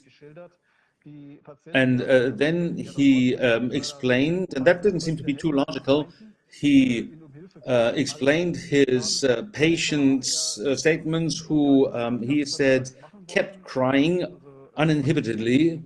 So it started, he always had a good reputation because he always offered alternative medical treatments in the past, even though he was a allopathic physician. So his patients had sufficient trust in him that they wanted to be vaccinated by him, or if they were to avoid vaccination, that they could get a certificate. So he offered that, as he said in his confession, that he actually offered issuing certificates that did not reflect an actual vaccination. And he gave an explanation of his patient's needs. One case was that mother was not able to visit her own newborn child. Once she left hospital, she couldn't go back in without a vaccination certificate. That was actually what some hospitals did, believe it or not. And I also remember the case of a mother that he mentioned, who asked him to issue a vaccination certificate for his 18-year-old son whose friend had passed after a day after the vaccination. You can imagine how desperate she was. There were pregnant women who didn't want to get the vaccine. We heard about that in the previous presentation. Then there was professional pressure on a lot of people. The mandate, the vaccination mandate in certain professional groups, but also sometimes even outside these groups, there were some employers who exerted that pressure. Then people who had family who were ill, who they needed to take care of. So there were all, a wide gamut of needs, of situations of plight that people presented. His wife also confessed that she knew what he was doing, that she helped him in doing that. And one more thing, it was discussed then between the court, the public prosecutor, and the defense, from when one could expect that there were no actual vaccines being administered anymore. It went back and forth a bit, and then the assigned counsel accepted that beginning mid-September 2021, no actual vaccinations were administered anymore. And I have to give you my own opinion. I am oftentimes an assigned counsel as well, and why do you get so deeply involved? You could simply have leant back and said, I don't remember, prove it to me, and then the court or the public prosecutor would have had to prove this. Nevertheless, that was not the case. So the assigned counsel said that beginning mid-September on, there was no actual vaccination anymore, and that would have meant really that, I have to say, would have had the chance, the story goes on, of convicting the physician from after September. And then the first witness was heard, and he said, no, I was vaccinated after September 2021. And then Dr. Habich indicated that, yes, there were still vaccinations after that point, but he couldn't remember how many they were. He couldn't reconstruct it anymore. That's understandable. And then the court distanced itself from the settlement agreed on, because there was no basis for this agreement anymore. And so there was a big rupture here, also loss of trust in the assigned counsel. And then a new defense lawyer intervened, Dr. Wilfried Schmitz, who worked for Dr. Habig, and another one for his wife.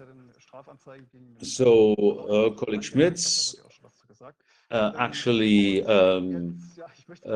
submitted a complaint against Dr. Lauterbach. And so now the winds have changed, because the defense, compared to the assigned counsel who tried to find a settlement, is trying to offensively defend the plaintiffs, the defendants, by verifying the credibility of all witnesses, and then also determining whether, what about this vaccine? Was it efficacious? Was it harmless? And was that maybe an act of emergency help? And the agreement envisaged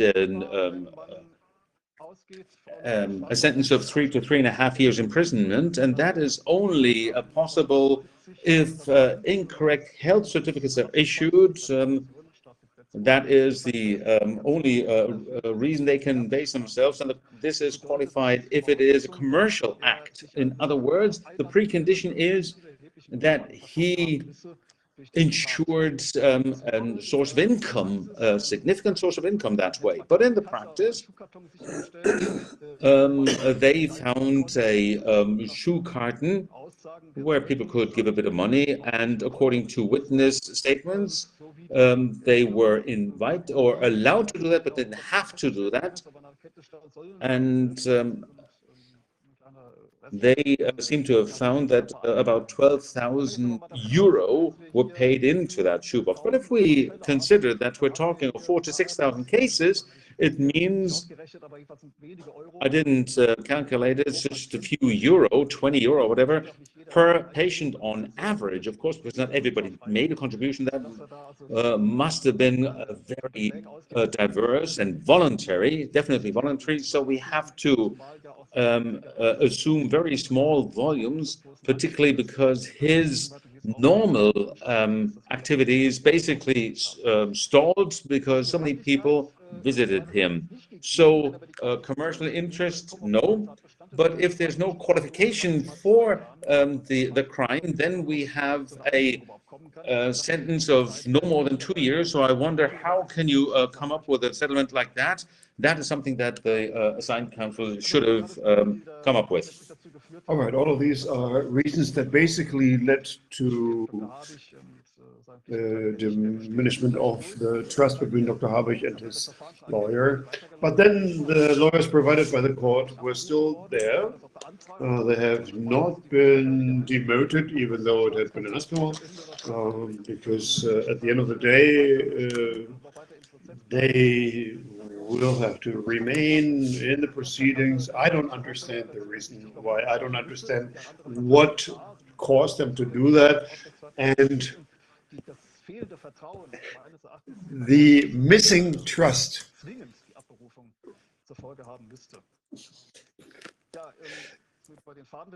These are all reasons that I think would mean that they have to be removed. And then there are a couple of things that we're still thinking about. Let's talk about providing emergency aid for those who are not lawyers. Means that if somebody is in dire need, and then that person will then, for some reason, goes in to help another person to provide support. They were in a situation where they needed help. That's pretty obvious. And from what I understand, you can see the fact that they were construing particular situations of pressure, and meaning that the pressure being that a vaccination was to be carried out, which led to a purpose which was against what they were aimed for. We knew, of course, that now, and we just heard it, that these vaccinations didn't not only have no effect, in other words, that they were helping to protect the persons, but on the contrary, that it may even cause them to have a negative effect. So if you have that kind of pressure, and that pressure is being induced by the vaccination campaign, you may assume that the government passed on to the employers and so on. This kind of coercion is happening, and that coercion, of course, is against the law. And then, as a doctor, you are allowed to provide emergency help. And there are a couple of other aspects that you need to keep in mind. This is something that also came up during the trial, that the instruction leaflets were completely held in white. I mean, they didn't contain any information. So any talk about side effects, I'm not even talking about the main effect. So the doctor was not in a position to provide any information. So because of that, he should not be able to vaccinate at all. I mean, in fact, that means he cannot vaccinate because as a physician, he must be able to talk about the effect and the side effects. And if the patient then agrees not to be vaccinated, then in that case, we are talking about bodily harm, and nobody is allowed to exert bodily harm, and least of all doctors, of course. And it is very clear that a doctor is not supposed to follow the instructions of the lawmakers, but what his scientific and medical knowledge tells him. So in this case, the doctor was sticking to these provisions. And that, of course, leads to the question of the act on genetic engineering. And so, first of all, the fact that he supposedly provided these falsified certificates. And then there is another act that is the falsified certificate of a COVID-19 vaccination. That is a regulation that is unlawful because this is a genetic insertion. It's a genetic treatment, and a genetic treatment should be seen by the Act on Genetic Engineering. And the Genetic Engineering Act, in fact, provides this kind of protection. Now, if the lawmaker says that, then tries to go past the provisions of the Genetic Engineering Act, then that is something that is not acceptable, because the doctor has to stick to the regulations that make sure that he protects the patient, because he's not supposed to do any bodily harm. Of course, as a doctor, even less than that. And I would assume that you cannot call it part of the administrative law. You cannot say that, simply say, no, I'm a private person now, this has nothing to do with the administrative law. And it's the same principle applies here. He, as a doctor, has to, of course, observe the regulations of the Act on Genetic Engineering. Those are the most important aspects of this procedure that we saw. But what is important here is that the court obviously was biased, at least the leading judge. That's why we had a number of repealed, and they said that the new lawyers did not get the minutes of the previous ones, and then they took decisions from the 1980s, a time before computers. This is not about if you want to or don't want to, but the question is, do you have to, or can you and should you? Because the lawyers could not provide their job. But sure, I don't want to give you too many details here, but it is pretty obvious that the judges were absolutely biased. And the judge also looked extremely nervous. That was one thing I noticed. And now if the lawyers take another tack, I mean, they, of course, get a little bit rattled. Oh, that's an incredible procedure. And the fact that you're not allowed to look at the files and the previous minutes of the proceeding, that's a fundamental source of information for the defense, of course. And this is unbelievable, the things that happened there. Absolutely, you're so right. I am shocked. And that's another aspect.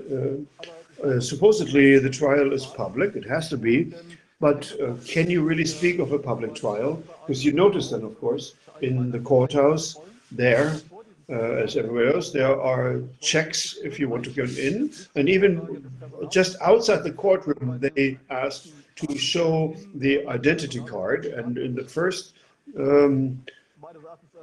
trial dates, they took pictures of the ID cards, and that, of course, is against the law, because somehow then people did not want to actually go and attend the court session because they didn't want their ID cards to be photographed. And I think it's pretty obvious that the judges were completely biased. May I jump in? I try to understand that, and I try to understand what the situation of the doctor is. A doctor who now sees that these injections, which people are forced to accept, that they actually cause damage. He knows that the approval was unlawful. He knows that the labels are wrong. He knows that there is a genetic engineering involved, that is not a regular vaccination. He knows that all of the analysis of risk have not been carried out. So he has all of that knowledge. A doctor who then says, my patients are not supposed to take, have any harm. And at the same time, we need these doctors. We need the doctors in the hospital. We need the nurses in the hospitals. We need them all over the place. So I hope that in 3-4 years they can then, do a second part of Schindler's List, because it is so terrible what we're watching here, and it is so understandable that this doctor was, of course, in dire times trying to decide, because he's helpless, and then his patients are begging him. And then the doctor may say, okay, it's a crime, but I don't care. No, that cannot be done like that.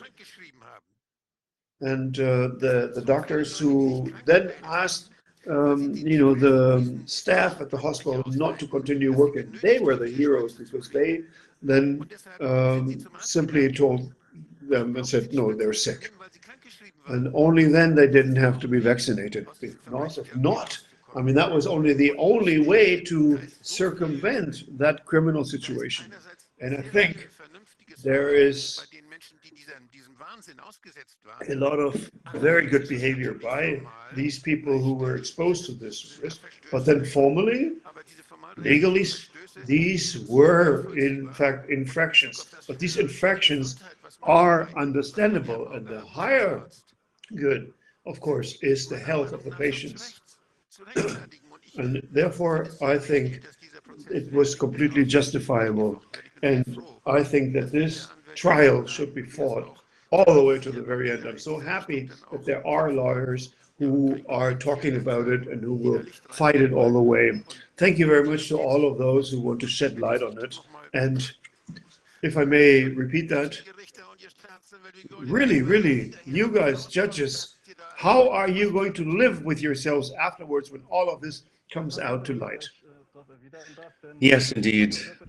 If I may respond here, thanks for the buzzword Schindler's List, because there was actually a case when the first defense lawyer visited Dr. Habich, and his wife was there as well. Dr. Habich said that some of the visitors saw him as a new Oskar Schindler, and that they see parallels.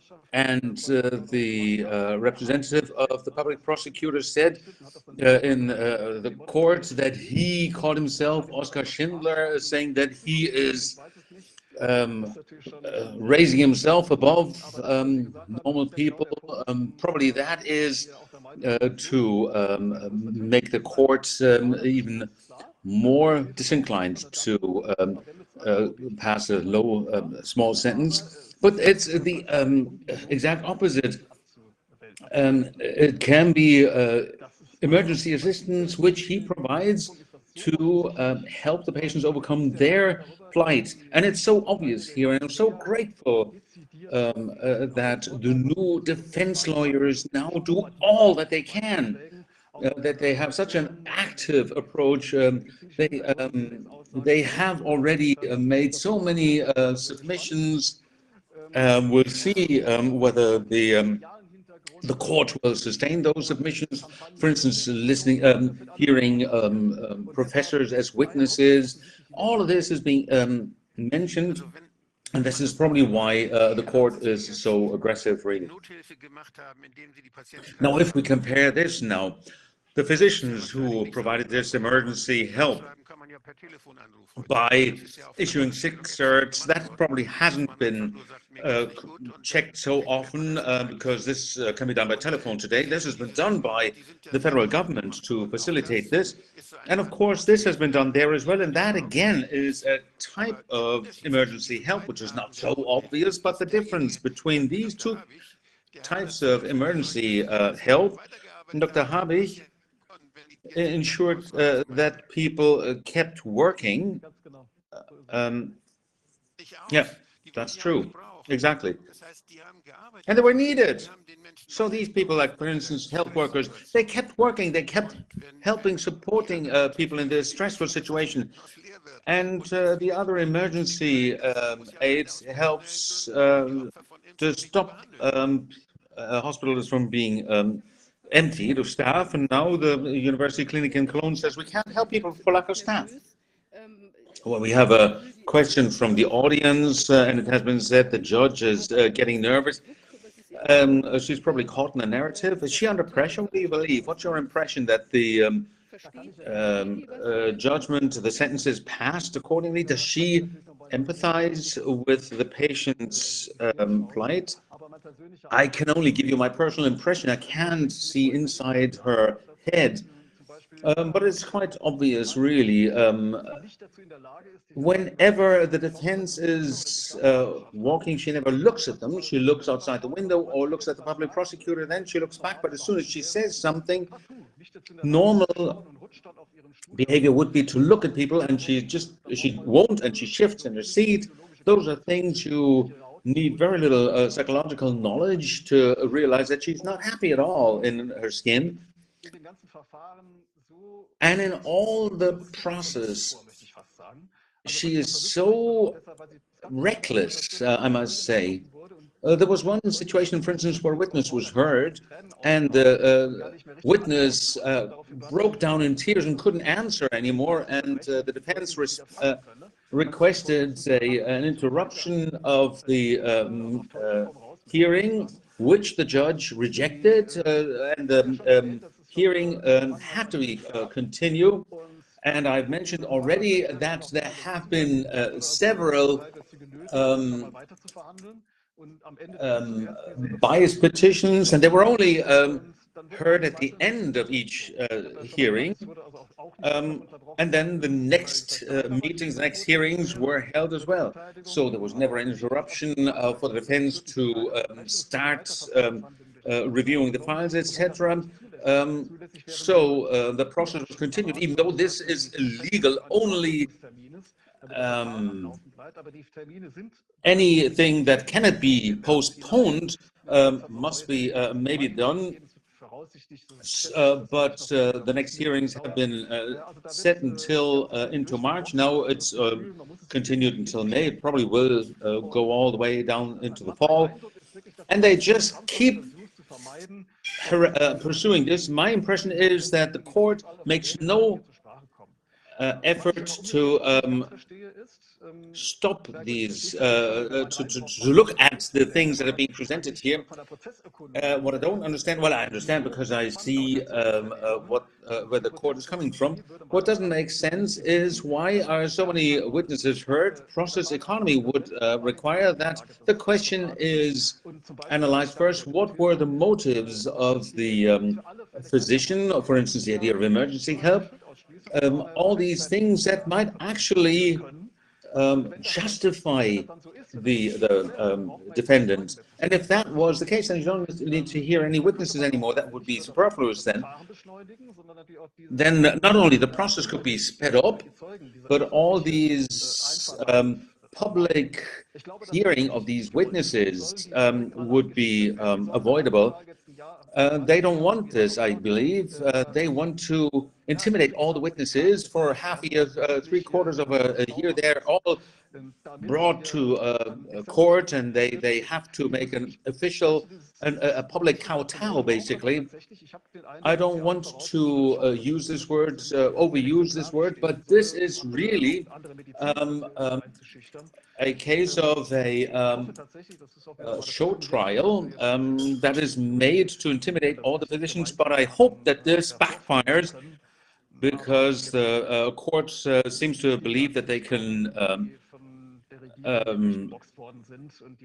condemn someone. But if all the illegal things that the government has done come to light, and all the suffering of the patients, particularly the vaccine victims, come to light, then this is, of course, something that might be contrary to what was intended. And then let me say something else that comes to mind in the context of what Mr. Bodak said.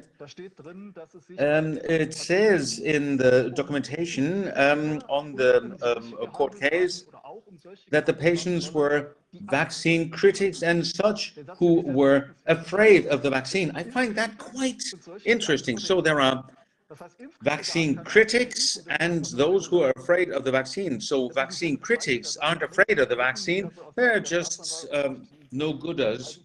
That's interesting how the public prosecutor thinks. So the public prosecution asks every witness where there was there literature critical of vaccinations available there. That is really in favor of the defense, because it means that the physician actually was looking into the vaccine, but the public prosecutor thinks that it's obviously a troublemaker here that they're dealing with. So the public prosecutor doesn't have the notion that a vaccine critic might be a vaccine critic because he's afraid of the vaccine. That's interesting. Well, it seems to be a case that's really riddled with very curious, very strange aspects. And if we look at the case from Austria, where somebody issued vaccine exemption certificates and was exonerated. Now, this is quite similar. Well, the interesting thing is that the public prosecution never even showed up. They let it go rather than try to defend this or to argue their case. So maybe this happens still is coming down the line here as well. Well, let's see. Let's just let it go. Let's see how they get out of this. What I find interesting, in the same court, different chamber, there was a case. A member of the Basis party who was also accused of issuing unjustified health certificates in numerous cases as well. It wasn't in the context of vaccines, but he was exonerated. That was went differently, and it was obvious that the court and the presiding judge had a very economical view of the process and the results. I monitored this case. They did listen to a number of witnesses, and I was wondering, why is that necessary now? But after the first view, it was obvious where the whole thing was headed, and they could have done without it. And I was feeling quite well in that case, but it did come to light that the process wasn't drawn out unnecessarily, and that there was an exoneration.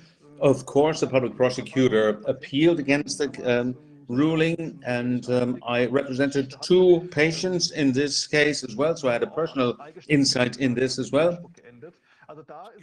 But they were also accused, and they were also exonerated. That was the same court, the district court of Bochum. So the question arises, where is this pressure coming from? Is that institutional pressure?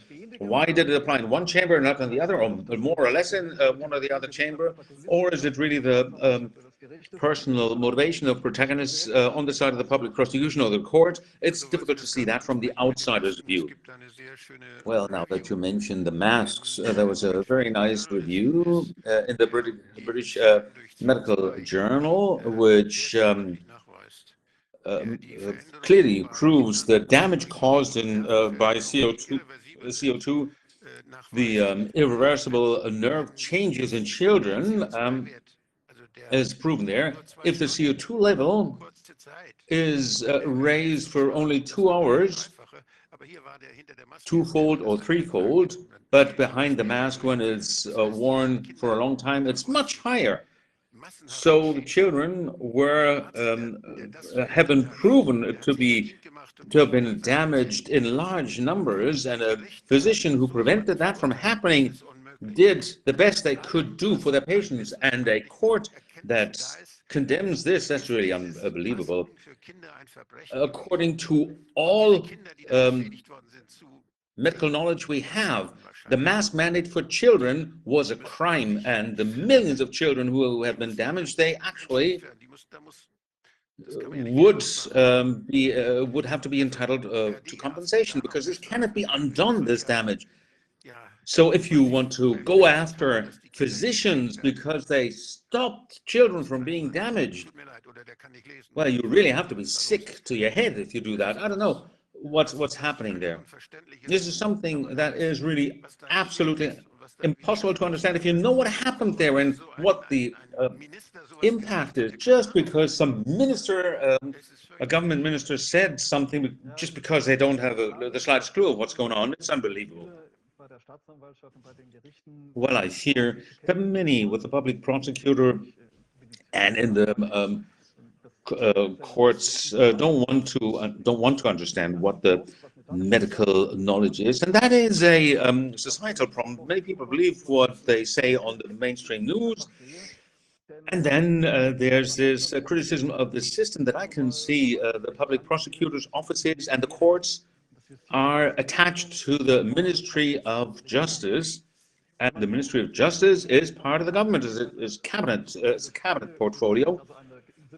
So we don't have an independent judicial system that is actually capable of being an independent branch of government, an independent power in the state, holding the government liable. Well, the understanding that courts are free, if a judge is paid by the government and whose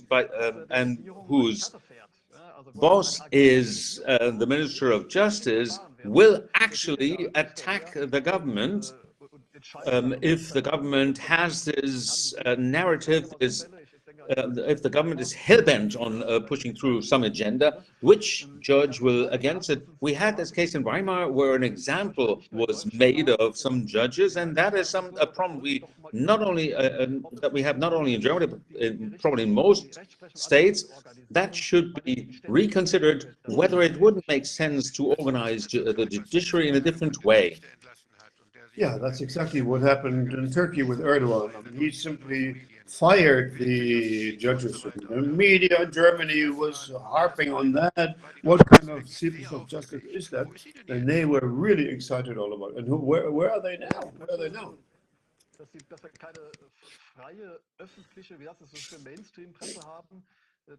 Well, it's obvious that we don't have a free public mainstream press. We know that by now, and that was also mentioned by the defense in the context of the Ukraine story. I don't remember where it came from, but there was an interesting publication that the defense quoted there how the government and the public media are intertwined. Deutsche Welle was mentioned there.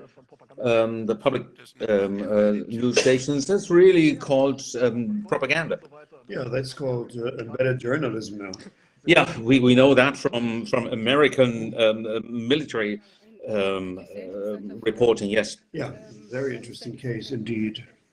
So when is the next trial date? I don't know by heart, I'm sorry, but we can... Thanks for pointing it out to me. I'm continuously reporting about it via my Telegram channel. And all my news is posted there, and I can I'll be happy to post when the next court case or court dates are. And of course, we try to collect donations by all the supporters of the physician, also by the White Crane, as it is an organization in Germany that supports the physician. If you want to donate, you're happy to do that as well. Well, great, interesting. I hope this is going to turn out to be good, and that finally the tides will turn. And now that Mr. Schmitz is involved, that things may turn out to be better in the sense of a real defense. It's shocking that they had the lawyer provided by the court who didn't do anything for the person there. How can he still be held on board? That is a very, very unusual procedure. Never seen that before. And he could just, again, simply plead the opposite of what Mr. Schmitz has already pled. Yes, worst case scenario, of course. Other scenarios are conceivable. I don't want to claim anything. It's a theory. But there have been quite striking inconsistencies, such as I mentioned. It might be something that might be feared, of course, but those are considerations. And just the loss of trust is enough not to allow a counsel to speak. What's his name? Well, he's from Dortmund. All right, thank you. Great, thank you so much for that information. And I think we will stay in touch and you will keep us posted. And hopefully by the summertime, we'll have a positive development that we can report on. That would be great. Well, I hope so, very much so. It remains interesting. I called my article in Epoch Times crime story in court because it's not only a crime story that they're dealing with, but also a crime story happening in court. It's like a court movie, really a big one. It's a very sad story, but it stays interesting, of course. A developing story, sure. But then again, there are people who are affected. I mean, the guy, he was working on behalf of the people, and now, you know, he's in jail on remand. And to be in jail, I mean, it's not something you do just like that. I mean, this is really an incredible change and very traumatizing for anybody to be in jail. Horrible, horrible story. And I hope that eventually they are going to find a solution for that, and the knot will be untied. Thank you very much for that. Thank you very much for your presentation, and we'll be in touch. Thank you. Anytime, I'll be happy to. Thanks. Yeah, that was Chris Moser, a lawyer who told us about the proceedings against the doctor, Mr. Habich, who has been in custody for supposedly issuing false vaccination certificates and did not want to vaccinate people here. A recurring guest. It is Dr. Sorry, not doctor, but it's Scott Ritter. We have had him in our session 98 on April 1st of 2022. Hello, can you hear us? I can hear you. Thank you very much for inviting me back, and I appreciate the promotion to doctor. I haven't yet earned it, but we'll see. Maybe it's going to happen. But I guess maybe it was it like in 2022? I'm not quite sure. Time just flies by. So okay, so you are a former United States Marine Corps intelligence officer for 12 years. You've been were that, and you're former United Nations Special Commissions weapons inspector for the UNSCOM from 91 through 98. You're also an author and pundit, and you worked as a security and military consultant for the Fox News Network. Is there anything you would like to add to that short presentation of your credentials? No, that about sums it up. Okay, perfect. So then the floor is yours with regards what you want to tell us today. Well, I think I was initially brought on to talk about the situation in Ukraine and what's happening there, but I think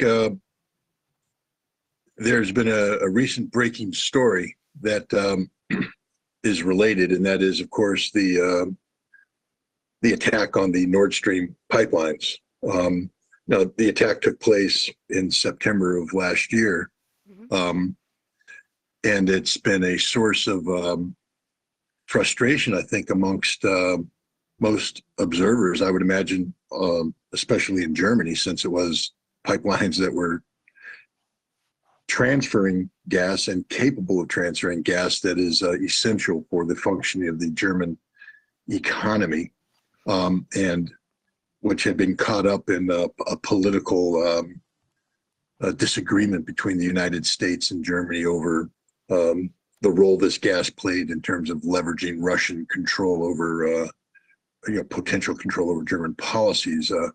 President Biden infamously promised to destroy these pipelines if Russian tanks crossed into Ukraine. And indeed, after Russian tanks crossed into Ukraine, the pipelines were destroyed. But the United States denies any involvement in this, and Germany doesn't seem to be too keen on carrying out an investigation until recently. You see, Seymour Hersh, the world-famous investigative reporter, published an article on his Substack page, which cites an unnamed source or sources. Knowing Seymour Hersh as well as I do, he disguises his sources quite well to protect them, because in this case, if somebody is talking to him, they are violating numerous laws in terms of the protection of classified information. But Seymour Hersh's article is full of the kind of details that have marked his past reporting, details that can only come from an insider with intimate knowledge, and details that are condemning in terms of what they say about the involvement of the United States in the planning and execution of what was an act of war against Germany, what was an act of terrorism against Germany, and if carried out by the United States, represents one of the greatest betrayals of one ally to another in the history of modern times. His reporting was largely ignored, which is interesting because he's a Pulitzer Prize winning journalist, numerous Polk Awards, with a history of breaking, earth-shattering stories. So it's not as though he's some sort of journalistic student coming straight out of college trying to, spread conspiracies. This is an 85-year-old man with a track record of getting it right when the government doesn't want him to get it right. But his story was largely ignored, denied, etc.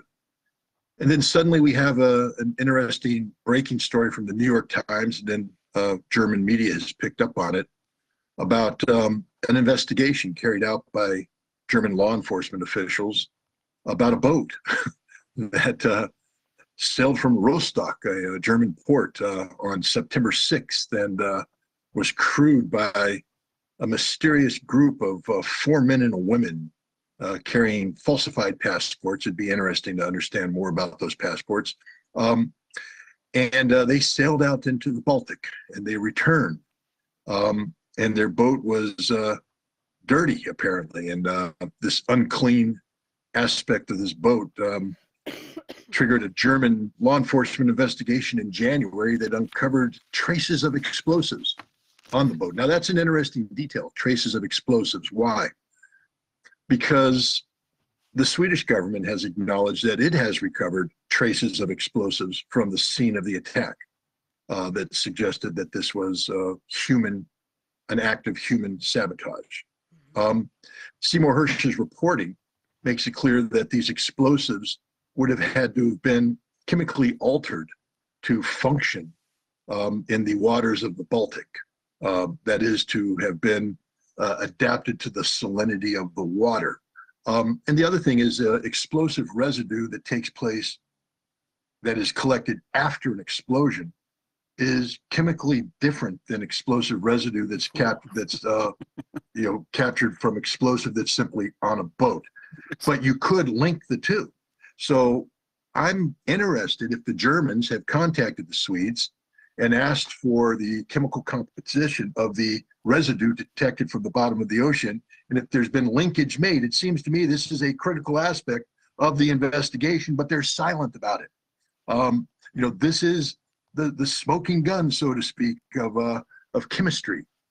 This is the kind of work I used to do. I'm not a chemist, but I'm the kind of guy that would collect the information and turn it over to the chemists, who would then run the samples through a lab and come back with results that would either link or delink.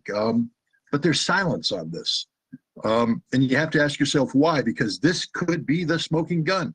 This could be that which shows that this was carried out, et cetera. Or what it could be is evidence that will fall apart under close examination, exposing the New York Times and German stories as a crude cover-up, trying to deflect attention away from Seymour Hersh's reporting, an effort by the German intelligence services to create a cover story that protects their American allies, but protects them from what? Being found out as the nation that stabbed Germany in the back. This is a huge story.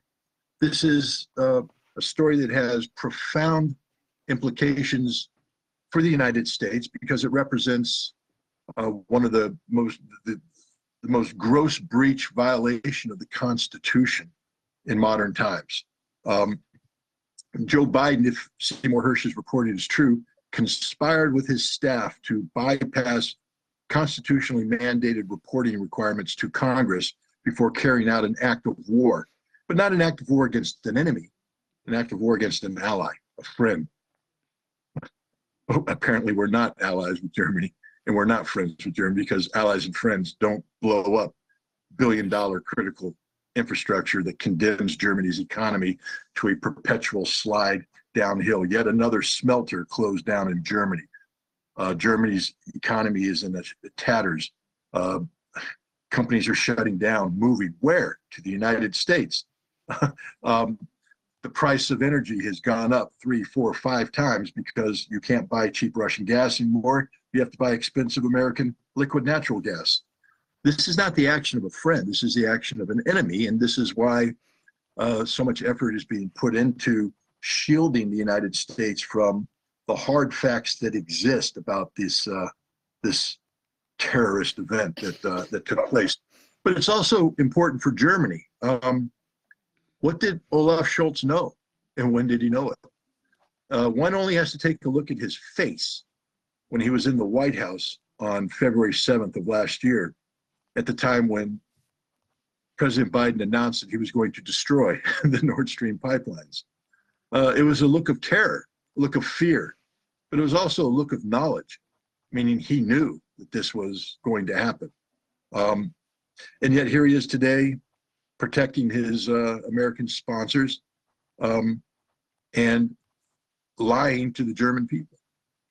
There are some members of parliament who are starting to ask the difficult questions, and apparently the German media is at least starting to pick up on the need to investigate this story. And what happens if this gains traction? What are the consequences for Germany? Let's say Seymour Hersh's story turns out to be true.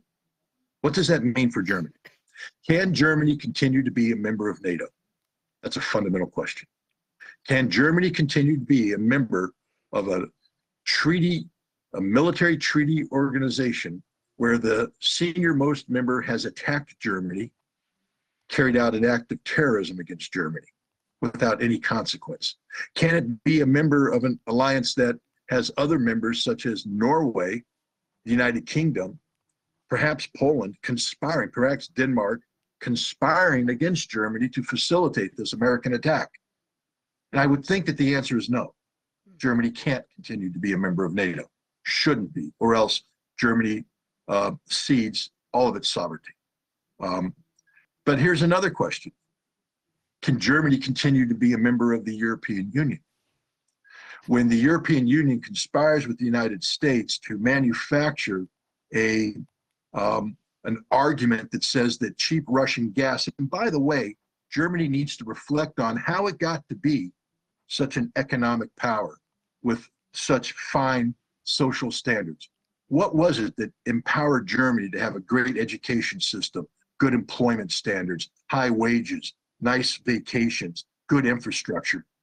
One would think that maybe the cost differential that has accrued over the course of decades of buying cheap Russian gas well below the market rates has allowed Germany to accumulate significant wealth that could be invested into Germany to create these standards. And now that that wealth has, that source of the price differential has not only been stopped, but replaced by the opposite. High energy prices that is bankrupting Germany, destroying their infrastructure, destroying their economic standards, destroying their well-being as a society. This was a conspiracy carried out by the United States and the rest of Europe against Germany to deny Germany its status as the most influential, powerful economy in Europe, to push back against German banks who speak of the need for a conservative fiscal policy, instead of the Parisian vision of liberal fiscal policy. I'm not here to argue in favor of one or the other. I'm simply pointing out that Germany had a lot of enemies in the European Union who found Germany's presence in the European Union to be inconvenient. And therefore, it appears they conspired with the United States to help undermine what was one of the principal sources of Germany's economic largesse, which was large amounts of cheap Russian gas. So can Germany be a member of the European Union? That's a fair question. Is the European Union viable after this? Is the Eurozone viable? Does Germany want to continue underwriting the euro? Because without the German economy, the euro cannot survive. Is this something Germany wants to continue to do? What direction will Germany take? And here's the fundamental question. When you take a look at the balance of everything I just said, which nation has emerged as Germany's friend? And which nation has emerged as Germany's enemy? And if you answer this question honestly, Russia has emerged as Germany's true friend.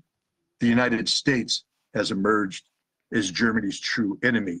So when you speak of the forward trajectory of German geopolitical relations, it seems that the natural trajectory would be for Germany to gravitate towards Russia, which of course is the last thing the United States and Europe wants, because if you link up Russia's energy with Germany's industrial capacity, you create a partnership that is unbeatable.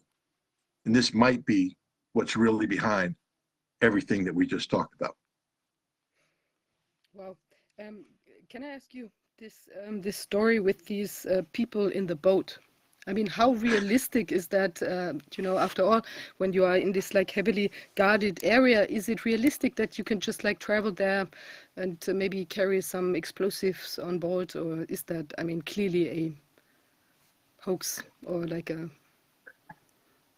If you're Tom Clancy and you're writing a novel, sure, it's a great story. It's wonderful. I mean, Jean Le Carré could come up with a theory like this. Maybe CIA, practitioners of covert art will craft this as a cover story. And maybe it was a cover story. Maybe they did sail a boat with these 5 people on it with passports to have its presence back so it could be detected. But that boat did not carry out the events that took place on 26 September. First of all, understand that the kind of diving operations that we're talking about here, that far underwater, is of a technical complexity that's beyond the capacity of a yacht with 4 people on it. Seymour Hersh speaks of the necessity of modifying the vessel that was used with the appropriate equipment to manage, the physical impact of diving that deep, the nitrogen imbalance, the need for a decompression chamber, etc. Does this boat have a decompression chamber? Was it modified? It's missing from the story. Probably missing because the people putting together the story aren't that clever and don't understand the need to be consistent with the overall narrative of how do you get divers from the surface that deep underwater without a decompression chamber. What is the training required for this? This is very specific skill set. You don't just need people who are trained to dive, equipped to dive, but handle explosives, handle sophisticated explosives. Take a look at the pipe that was blown up. It's designed to withstand a lot of things, steel, concrete encased, etc. I've been involved in explosive breaching operations in in preparation for combat. Fortunately, I never had to do it in real world. But you can't just slap explosive on, have it blow up, and expect to breach the pipe. It has to be a shaped charge specifically designed for that pipeline. Specifically designed, which means you have to have intimate knowledge of the construction used in the pipeline. And then you have to take that charge and you have to apply it. And again, the explosives have to be modified so they can operate that level. But before you do that, you have to test it. I mean, one of the things you learn in this sort of business is the first time you use a specific breaching charge isn't when you're breaching the door down to go in after the bad guys. Because 9 times out of 10, you got it wrong and something bad's going to happen. You build it, you test it, you make sure it works, and then you use it. So this breaching charge that was put on this pipe, on these pipes, and there were multiples of them, at least 3, and I will get to the 4th one in a minute. This is not the work of some, fly-by-night club of, some female doctor with her ship captain and 4 divers who came together and said, what the heck? In the name of Slava Ukraina, we're going to go blow up the pipelines. No. The level of sophistication required for these explosive charges and the technical complexity of an underwater dive operation at that level is such that they could not do it. Where is the decompression chamber? Where is it? And the answer is no one's talking about. Now, let's get to that 4th charge here. The pipe didn't blow up. Who has that charge? Where is it? In whose possession? And here's an interesting part, because that charge, that explosive charge, will tell us a lot about the detonator. Seymour Hersh implies that that detonator was a sophisticated device linked to specific frequencies. It would be frequency activated. You don't buy that in Radio Shack. I guess we don't have Radio Shacks anymore, but you don't buy that anywhere. That's a very sophisticated piece of equipment specifically designed for a specific action, which again is not something that people like these this tourist group could pull off. Who has that detonator? Where is that detonator? Why haven't the details of that detonator been provided to the Germans, to anybody else? And the answer is because that detonator condemns whoever pulled this off. That detonator is a unique signature of the people responsible for the attack. And that detonator has "Made in America" written all over it. And we can be like, from the setup, is it, I mean, who is able to do something like that? I mean, must be some military group, or like, I mean, who like in the, if we're looking at all the possible, groups that could do that, are there any private groups, or does it need to be like military based?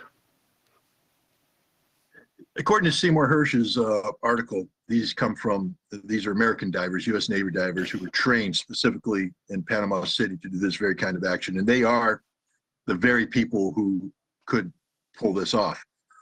The CIA has an organization known as the Special Activities Division.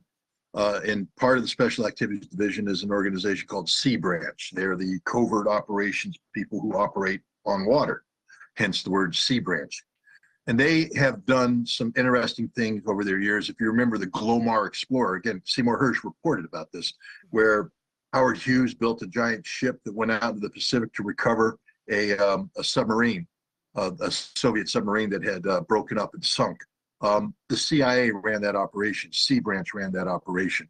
The CIA has the ability to go out and contract people with specific skill sets. And so, they're out there, a retired Navy diver or a diver who does underwater welding, underwater repairs in support of oil rigs, things of that nature. Salvage divers have the skill set to operate at that level. And the CIA could over time train them to operate these explosives. But again, it's not something that happens overnight. These are skill sets that the CIA possesses, and then they put into the safe and they spin the handle until they need it. Then they unlock the safe, they bring these skill sets out and they use them, and then they put them back. So the CIA can do this. The British have some capability. The Russians have some capability. You know who doesn't have any capability in this? The Ukrainians. They don't have that skill set. It's not something they have. Now, if you're telling me that the divers date back to Soviet times and received their training under the Soviets, that's one thing. But now these are getting to be guys that are getting along in the tooth. I don't imagine that their bodies function well in the strains placed under deep water diving. You need young, fit men to do this, or women. I'm not being sexist here. You need fit individuals, physically fit individuals.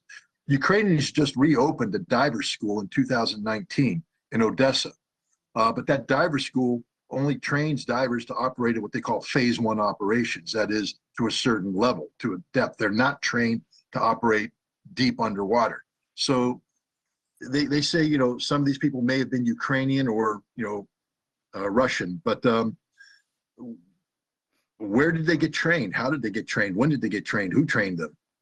Is a critical thing. And it's not just the diving. Again, we have to get into the explosives. The explosive set that was designed and used on these pipelines can only be produced by a state sponsor. This isn't something that's done by amateurs or terrorists or things. This is a very sophisticated, shaped charge. And again, if you buy into Seymour Hersh's reporting, and I have no reason to doubt it, a very specific shape charge using a very specific chemically altered explosive with a unique detonator. Again, this isn't something that 4 people cook up in a German port city while drinking schnapps. This is something that you know, professionals put together with a very large team. The team behind this operation is significant.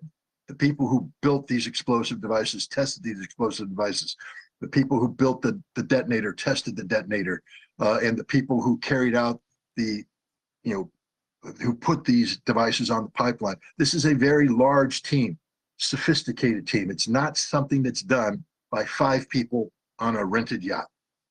And how many people do you think this would, you know, an activity like this would involve? And how long do you think they might have been training for that? I mean, for that specific thing, because that's quite intense. I mean, you're underwater and you have the specific, I don't know. Well, remember that we know that 3 charges were placed. And we assume that a 4th charge was placed that didn't go off. So that's 4 separate dives. 4 separate dives. That's 4 teams. You're not using the same team over and over again because you can't put them through repeated stress like that, the decompression. I mean, you can, but you shouldn't. So you have 4 teams. So right off the bat, depending on the teams you're talking, 4 times 4, that's 16 divers. Okay, so already we've quadrupled the number of divers that they've used, but you need backups. Again, every plan has to have backups. So you have your primary divers and you have your backup divers. Now, some of the backup divers could be divers intended for the other operation, but if they get used, you have to have more divers. So there's more than 16 divers. I would say that there's probably around 24 to 30 personnel trained to do this. You need the people who will assemble the explosives. This is a different category of people. These are your weaponization people. You need the people that handle the detonators and the communications involved in the detonators. And you need, so you need an assembly team. They have to be there on the boat. The weapon will be assembled on the boat to make sure that it's done properly. And then there has to be security. Whatever vessel delivered this isn't going out there on its own. There will be security involved. There are people that are going to be monitoring communications. There are the cover stories out there. There's a whole community of what we call open source intelligence people who sit in. I was going to say something not polite. I won't say that, but they sit in the basements of their home or in their couch monitoring computers. And they do things like track movements of ships. And the CIA and any organization like that knows this has happened. So why would you put a transponder on your ship that's carrying out this covert operation that could be detected by these private people? So there's a cover story. You're going to shut down transponders. You're going to activate fake transponders that are going to create this artificial or this misleading electronic signal. There's a whole bunch of stuff that's involved in that. So at the end of the day, when you talk about this is an operation that probably involved well over 100 people. Well over 100 people were involved in this operation in one way or another. Again, not something done by 5 people on a rented yacht. And these explosives, these can only also be done in like military area, like, I don't know, is that, who does that in America, for instance? Which laboratories or companies? Explosives are, you have commercial grade, you have military grade explosives. Every one of them carries, for the most part, carries a unique tracker. Law enforcement has insisted on that, so that if explosives are used in a terrorist action or a criminal action, they have a unique tracker that's in there that takes it back to the point of manufacture, etc. These explosives were probably not commercially made. These explosives were purpose made, which means you need a sophisticated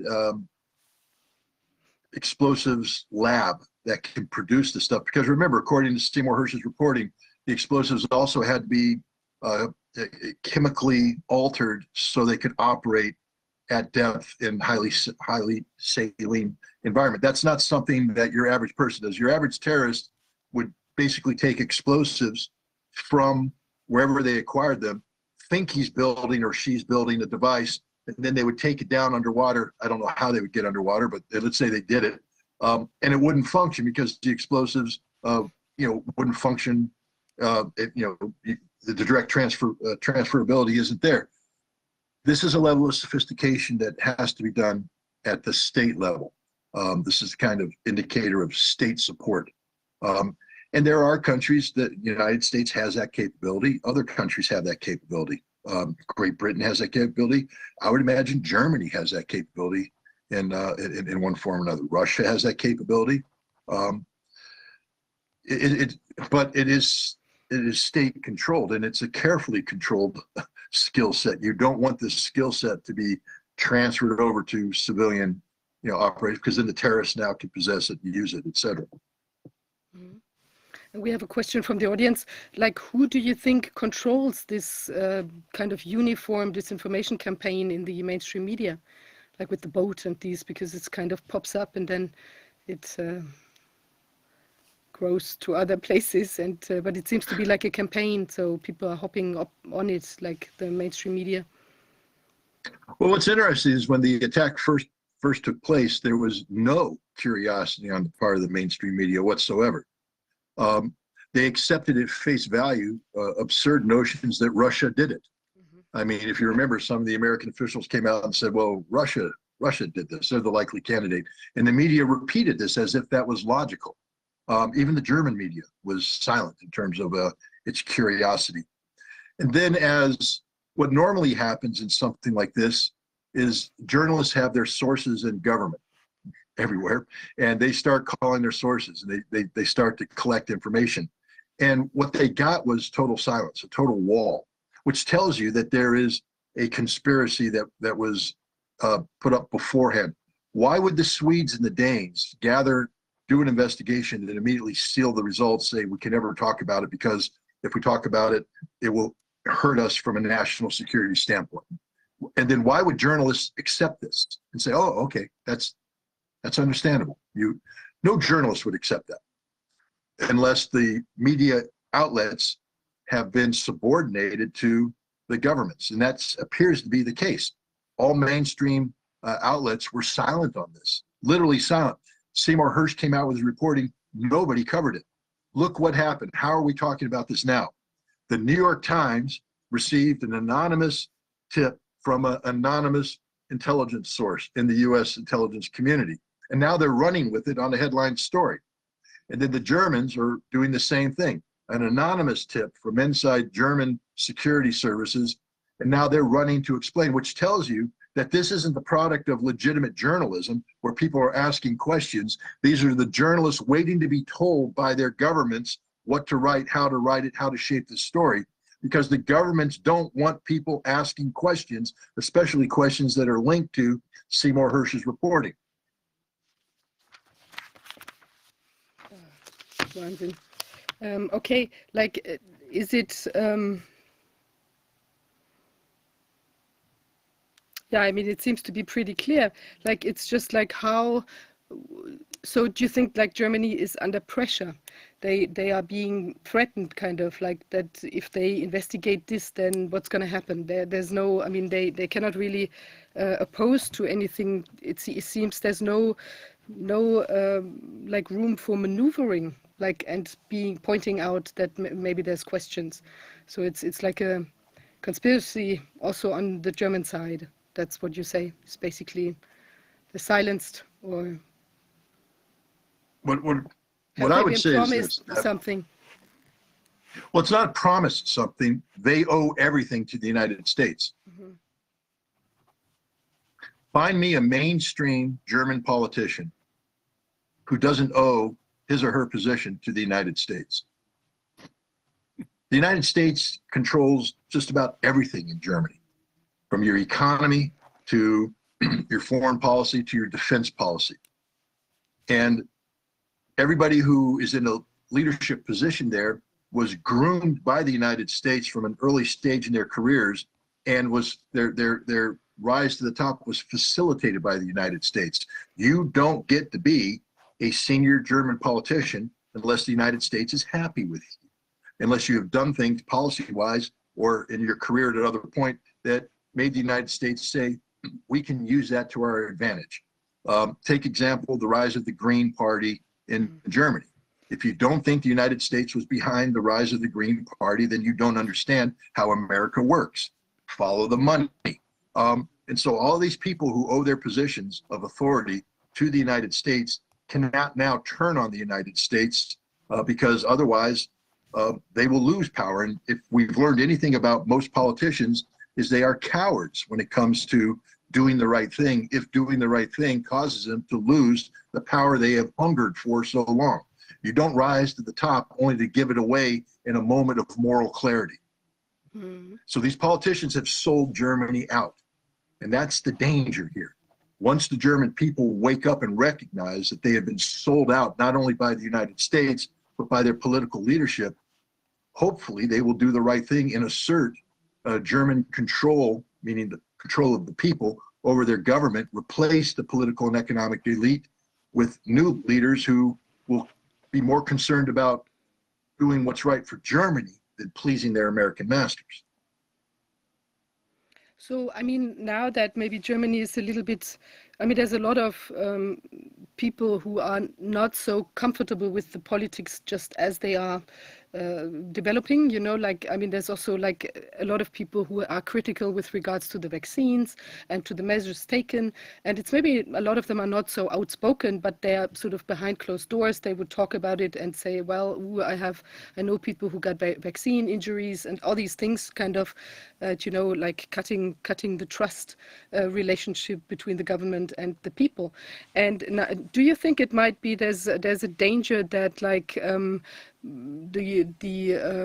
well, I mean, the government might come up with like new strategies to form different bands, like you know, like introducing like a completely new party that's not been around for a long time, you know, like, I mean, okay, the Basis has not been around for a long time, but it was like something, you know, the political basic democratic party that has, you know, arisen from the criticism of the measures.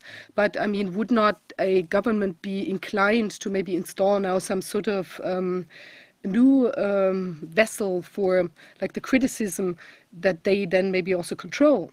I mean, that's, you know what I'm trying to say, that I know exactly. It's basically escalation management. The government, recognizing they're in a state of crisis, will do that which is necessary to divert the anger away from holding them to account and capture it elsewhere and then dissipate it. It's an age-old strategy.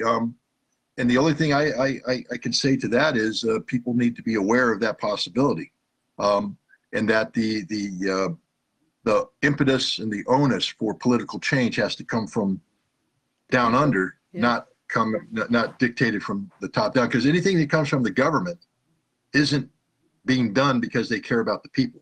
It's being done because they want to preserve their hold on power.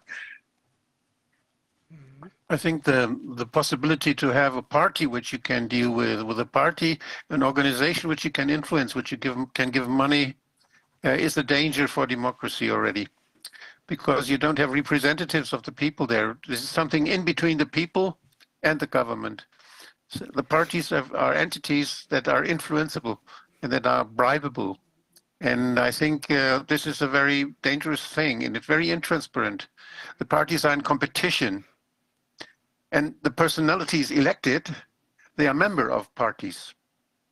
So you don't have this direct contact, and you cannot question directly your parliamentarian, and you don't elect them directly, but you elect some majority party. And I think this is a leverage to influence a state very much. And we have to think this over. I think we have to find new ways to have more transparency, to have more direct connection between those who represent the people and the people themselves. And the parties don't do this. Well, that No, depends I on agree. the concept. No, I was going to say I agree with that theory.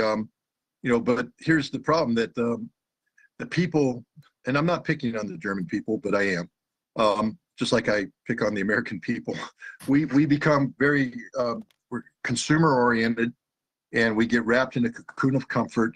And as long as the parties keep us comfortable, we don't want to rock the boat. What's happening now, I believe, is that the people have been, their cocoon of comfort has been broken, and they're starting to wake up to the fact that they are not being well served by the system. But as Dr. Woodard said, the system isn't responsive to them, and they're waking up to the fact that, hey, I want to hold my elected representative accountable, but I can't, because the system's been designed so that I can't do that. I'm held prisoner by political parties that provide a buffer between me and the elected people. Yes. But the only way for change to occur is this awakening. Is this awakening? So I do believe that because of government malfeasance in the pandemic, and I'm not, I don't want to get into that because I'm not a scientific expert, but I do agree that governments have misled the people. That I 100% agree with. And now we have the case of, America's attack on Germany. And I think people are waking up that the government is not their friend. The government is not responsive to them. The government's working for other interests beyond the German people. And maybe that it's time for the German people to redefine their relationship with government. I don't know how that's done because I'm not an expert on German, political systems, but you are, and you've identified the problem. And I think, I have faith in your ability to come up with, the appropriate mechanisms of change. But you can't do that until the people wake up. And I do think right now that you're starting to see an awakening in the German people. Yes. If you want to influence a population, a whole state, it's much easier if you have a state where you just need to influence the bosses. When you have a state where the people don't believe their bosses, where they mistrust, a state with corruption, where the people know my government is corrupt. They don't trust the government. They try to find ways around all the time. They are weak states. They are states that are not very stable, but they are where there is a lot of corruption with clerks and in the administration, and so everyone tries to get what he needs. But there is no big organization which is responsible for that, because it's the habit to do it like that. Such a state is much more resilient when another state wants to influence it, because the other state, they would have to go to each of them, to all of the people, But if there is a state where the people obey, where they think, yes, there's my party, and what my party says is right, you only need to get the party leaders. Right. It's much easier. If you want to bribe, always bribe the boss. Okay, but Wolfgang, what I think is, if you only have like, say for instance, these direct candidates, yeah, it's maybe harder to do that, but then it's also like not so easy for the candidates to unite like a larger group of people behind them, because you might have like different approach of this direct candidate and another one and so on. I think Yes, the important thing to me is like really that you have like a connection to the members, and they should be able to say what's going on. They have to tell, they have to be able to recall these people if they do something like really bad, and also they have to be involved in like major decisions. And I think that has to be done like in a constant basis, and I think that's then really hard to do. Then you might even try to bribe the boss, but then if the boss is there have to be mechanisms that you then have to involve the flock, the members, and they have to tell you, okay, it's not going in that direction. We're not going to I don't know, say we want to have like weapon deliveries into like Ukraine or whatever. So I think there has to be like some sort of some loop, feedback loop between the members of a party and the ruling committee, basically. And I think that is completely cut off with like the standard parties. There is another factor which is very important. This is the factor that a society has to organize with according to the subsidiarity principle. So that you have those people, let the people do what they can do, and that you only interfere in the next level when they cannot manage anymore. Because when you want democracy, you need subsidiarity. There is no democracy if the society is not organized according to the subsidiarity principle. It's not possible. You cannot have a democracy in a people which 80 million people with 80 million inhabitants. It's not possible. You have to have a scale. We have in the communities, we have in the Länder, we are a federal republic is already organized according to a subsidiarity principle, but it doesn't function anymore. Now the European Union tells us how to produce meat, and we all have to obey. Yeah, it's a big problem. And tells us that what is dangerous for our people when there comes a virus. The WHO wants to make it for the whole world. This is a nonsense. The doctor who is responsible for public health in a region, he knows what to do when people are endangered. It's his daily work. But they just want to take it away. They want to monopolize it and to centralize it. And this is not because of this. They don't do it because of health. They do it because of power. Yeah, that's a problem. Scott, since I know you have to go soon, I have two more questions from the audience.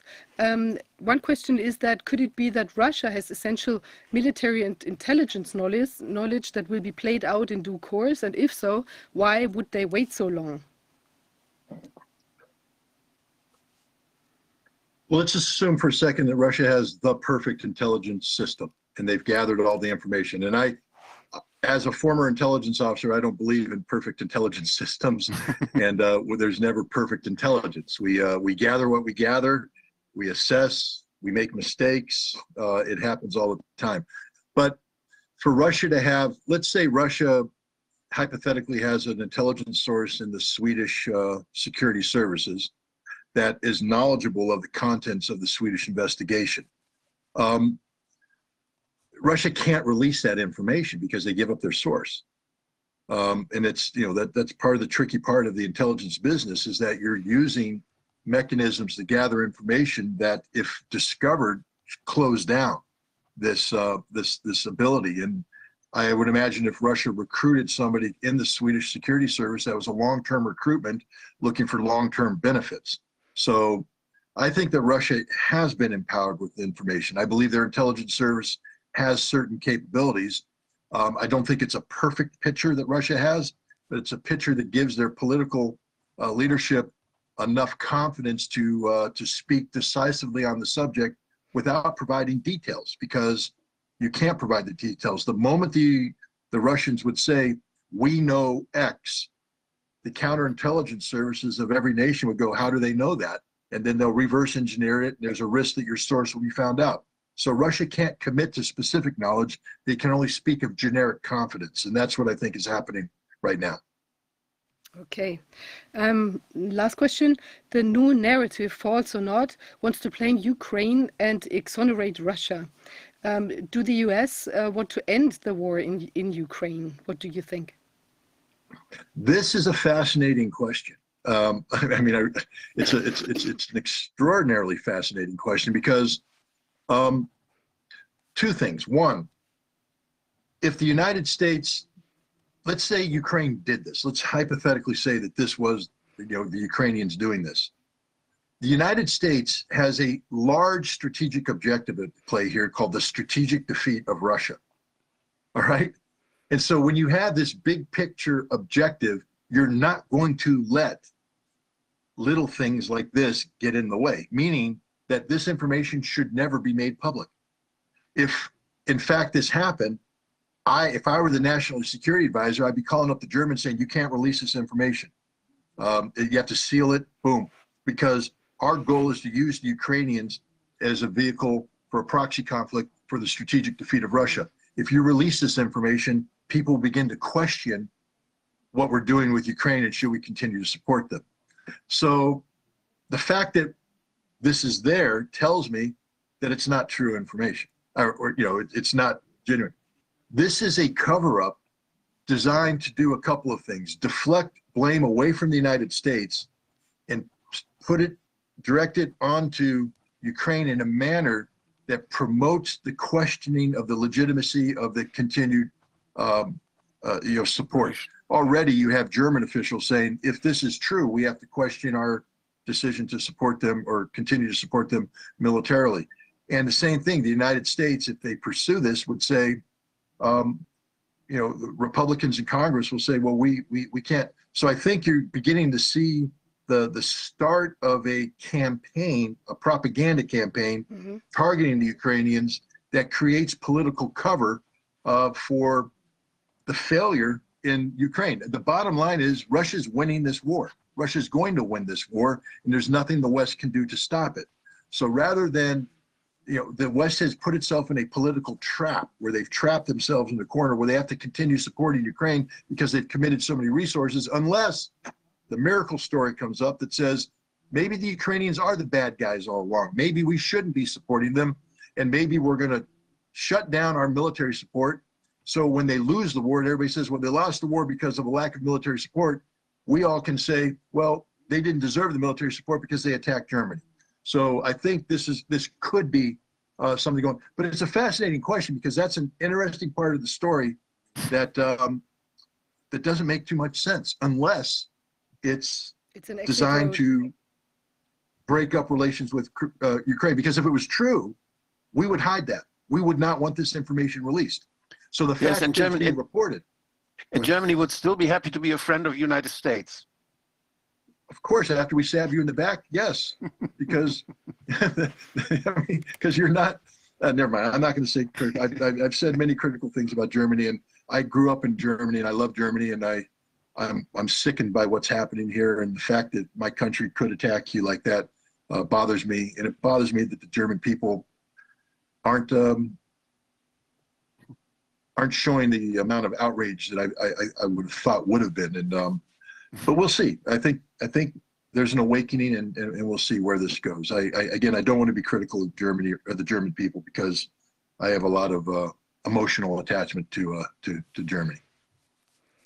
Well, we can see it's like a hot ride that the US or like the parties involved in this kind of conflict or like pretended, I don't know, like, I mean, false flag or whatever has been going on there now, or like deflecting kind of thing. It's like it's not an easy, I mean, it's a tough game they're playing. Yeah. So there's a lot at stake for them. Also, if they get really, like, if it blows up completely, or, I mean, the cover up blows up or whatever, it's like, seems to be like it's a fascinating story with a lot of aspects to it, and might as well blow up in their face, whoever did it. Yeah. So interesting. Wow, I mean that's amazing. That I mean, just like before, you you've shone a lot of light on like the things going on, and it's very informative and inspirational to talk to you. I think it's yeah. So we're gonna stay in touch, and we're gonna observe it with your help, like and interpret it with your help, what's going on there. So, thanks ever so much. Thank you very much. Thank you very Well, much. thank you for having me, and I look forward to continued cooperation with you. Super, thanks so much. Ja, faszinierend. Das war. Vielen, vielen Dank. Yeah, fascinating. That was Scott Ritter. He is a former member of the United States Marine Corps Secret Service, and interesting what he told us. The whole story remains interesting, and we'll stay abreast of it, and we'll see how things pan out. So today we're at the end of the session, a bit earlier than usual, and well, I wish everyone a nice Friday evening and a good weekend. And as always, I would like to appeal to you to support us in our work, because we started the archive corona-ausschuss.org/archive, where we're putting the transcripts, where we're putting all the sessions, and we still need help in post-editing the transcripts. So if you wish to do that, please come forward and contact us at corona-ausschuss.de at archive. So we would like to collate information here so that legal experts can fall back on it, but also that historians can use it when looking back in times to come. So I think it's a very important thing, and that's where our time and money goes.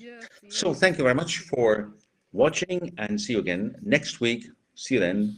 Goodbye.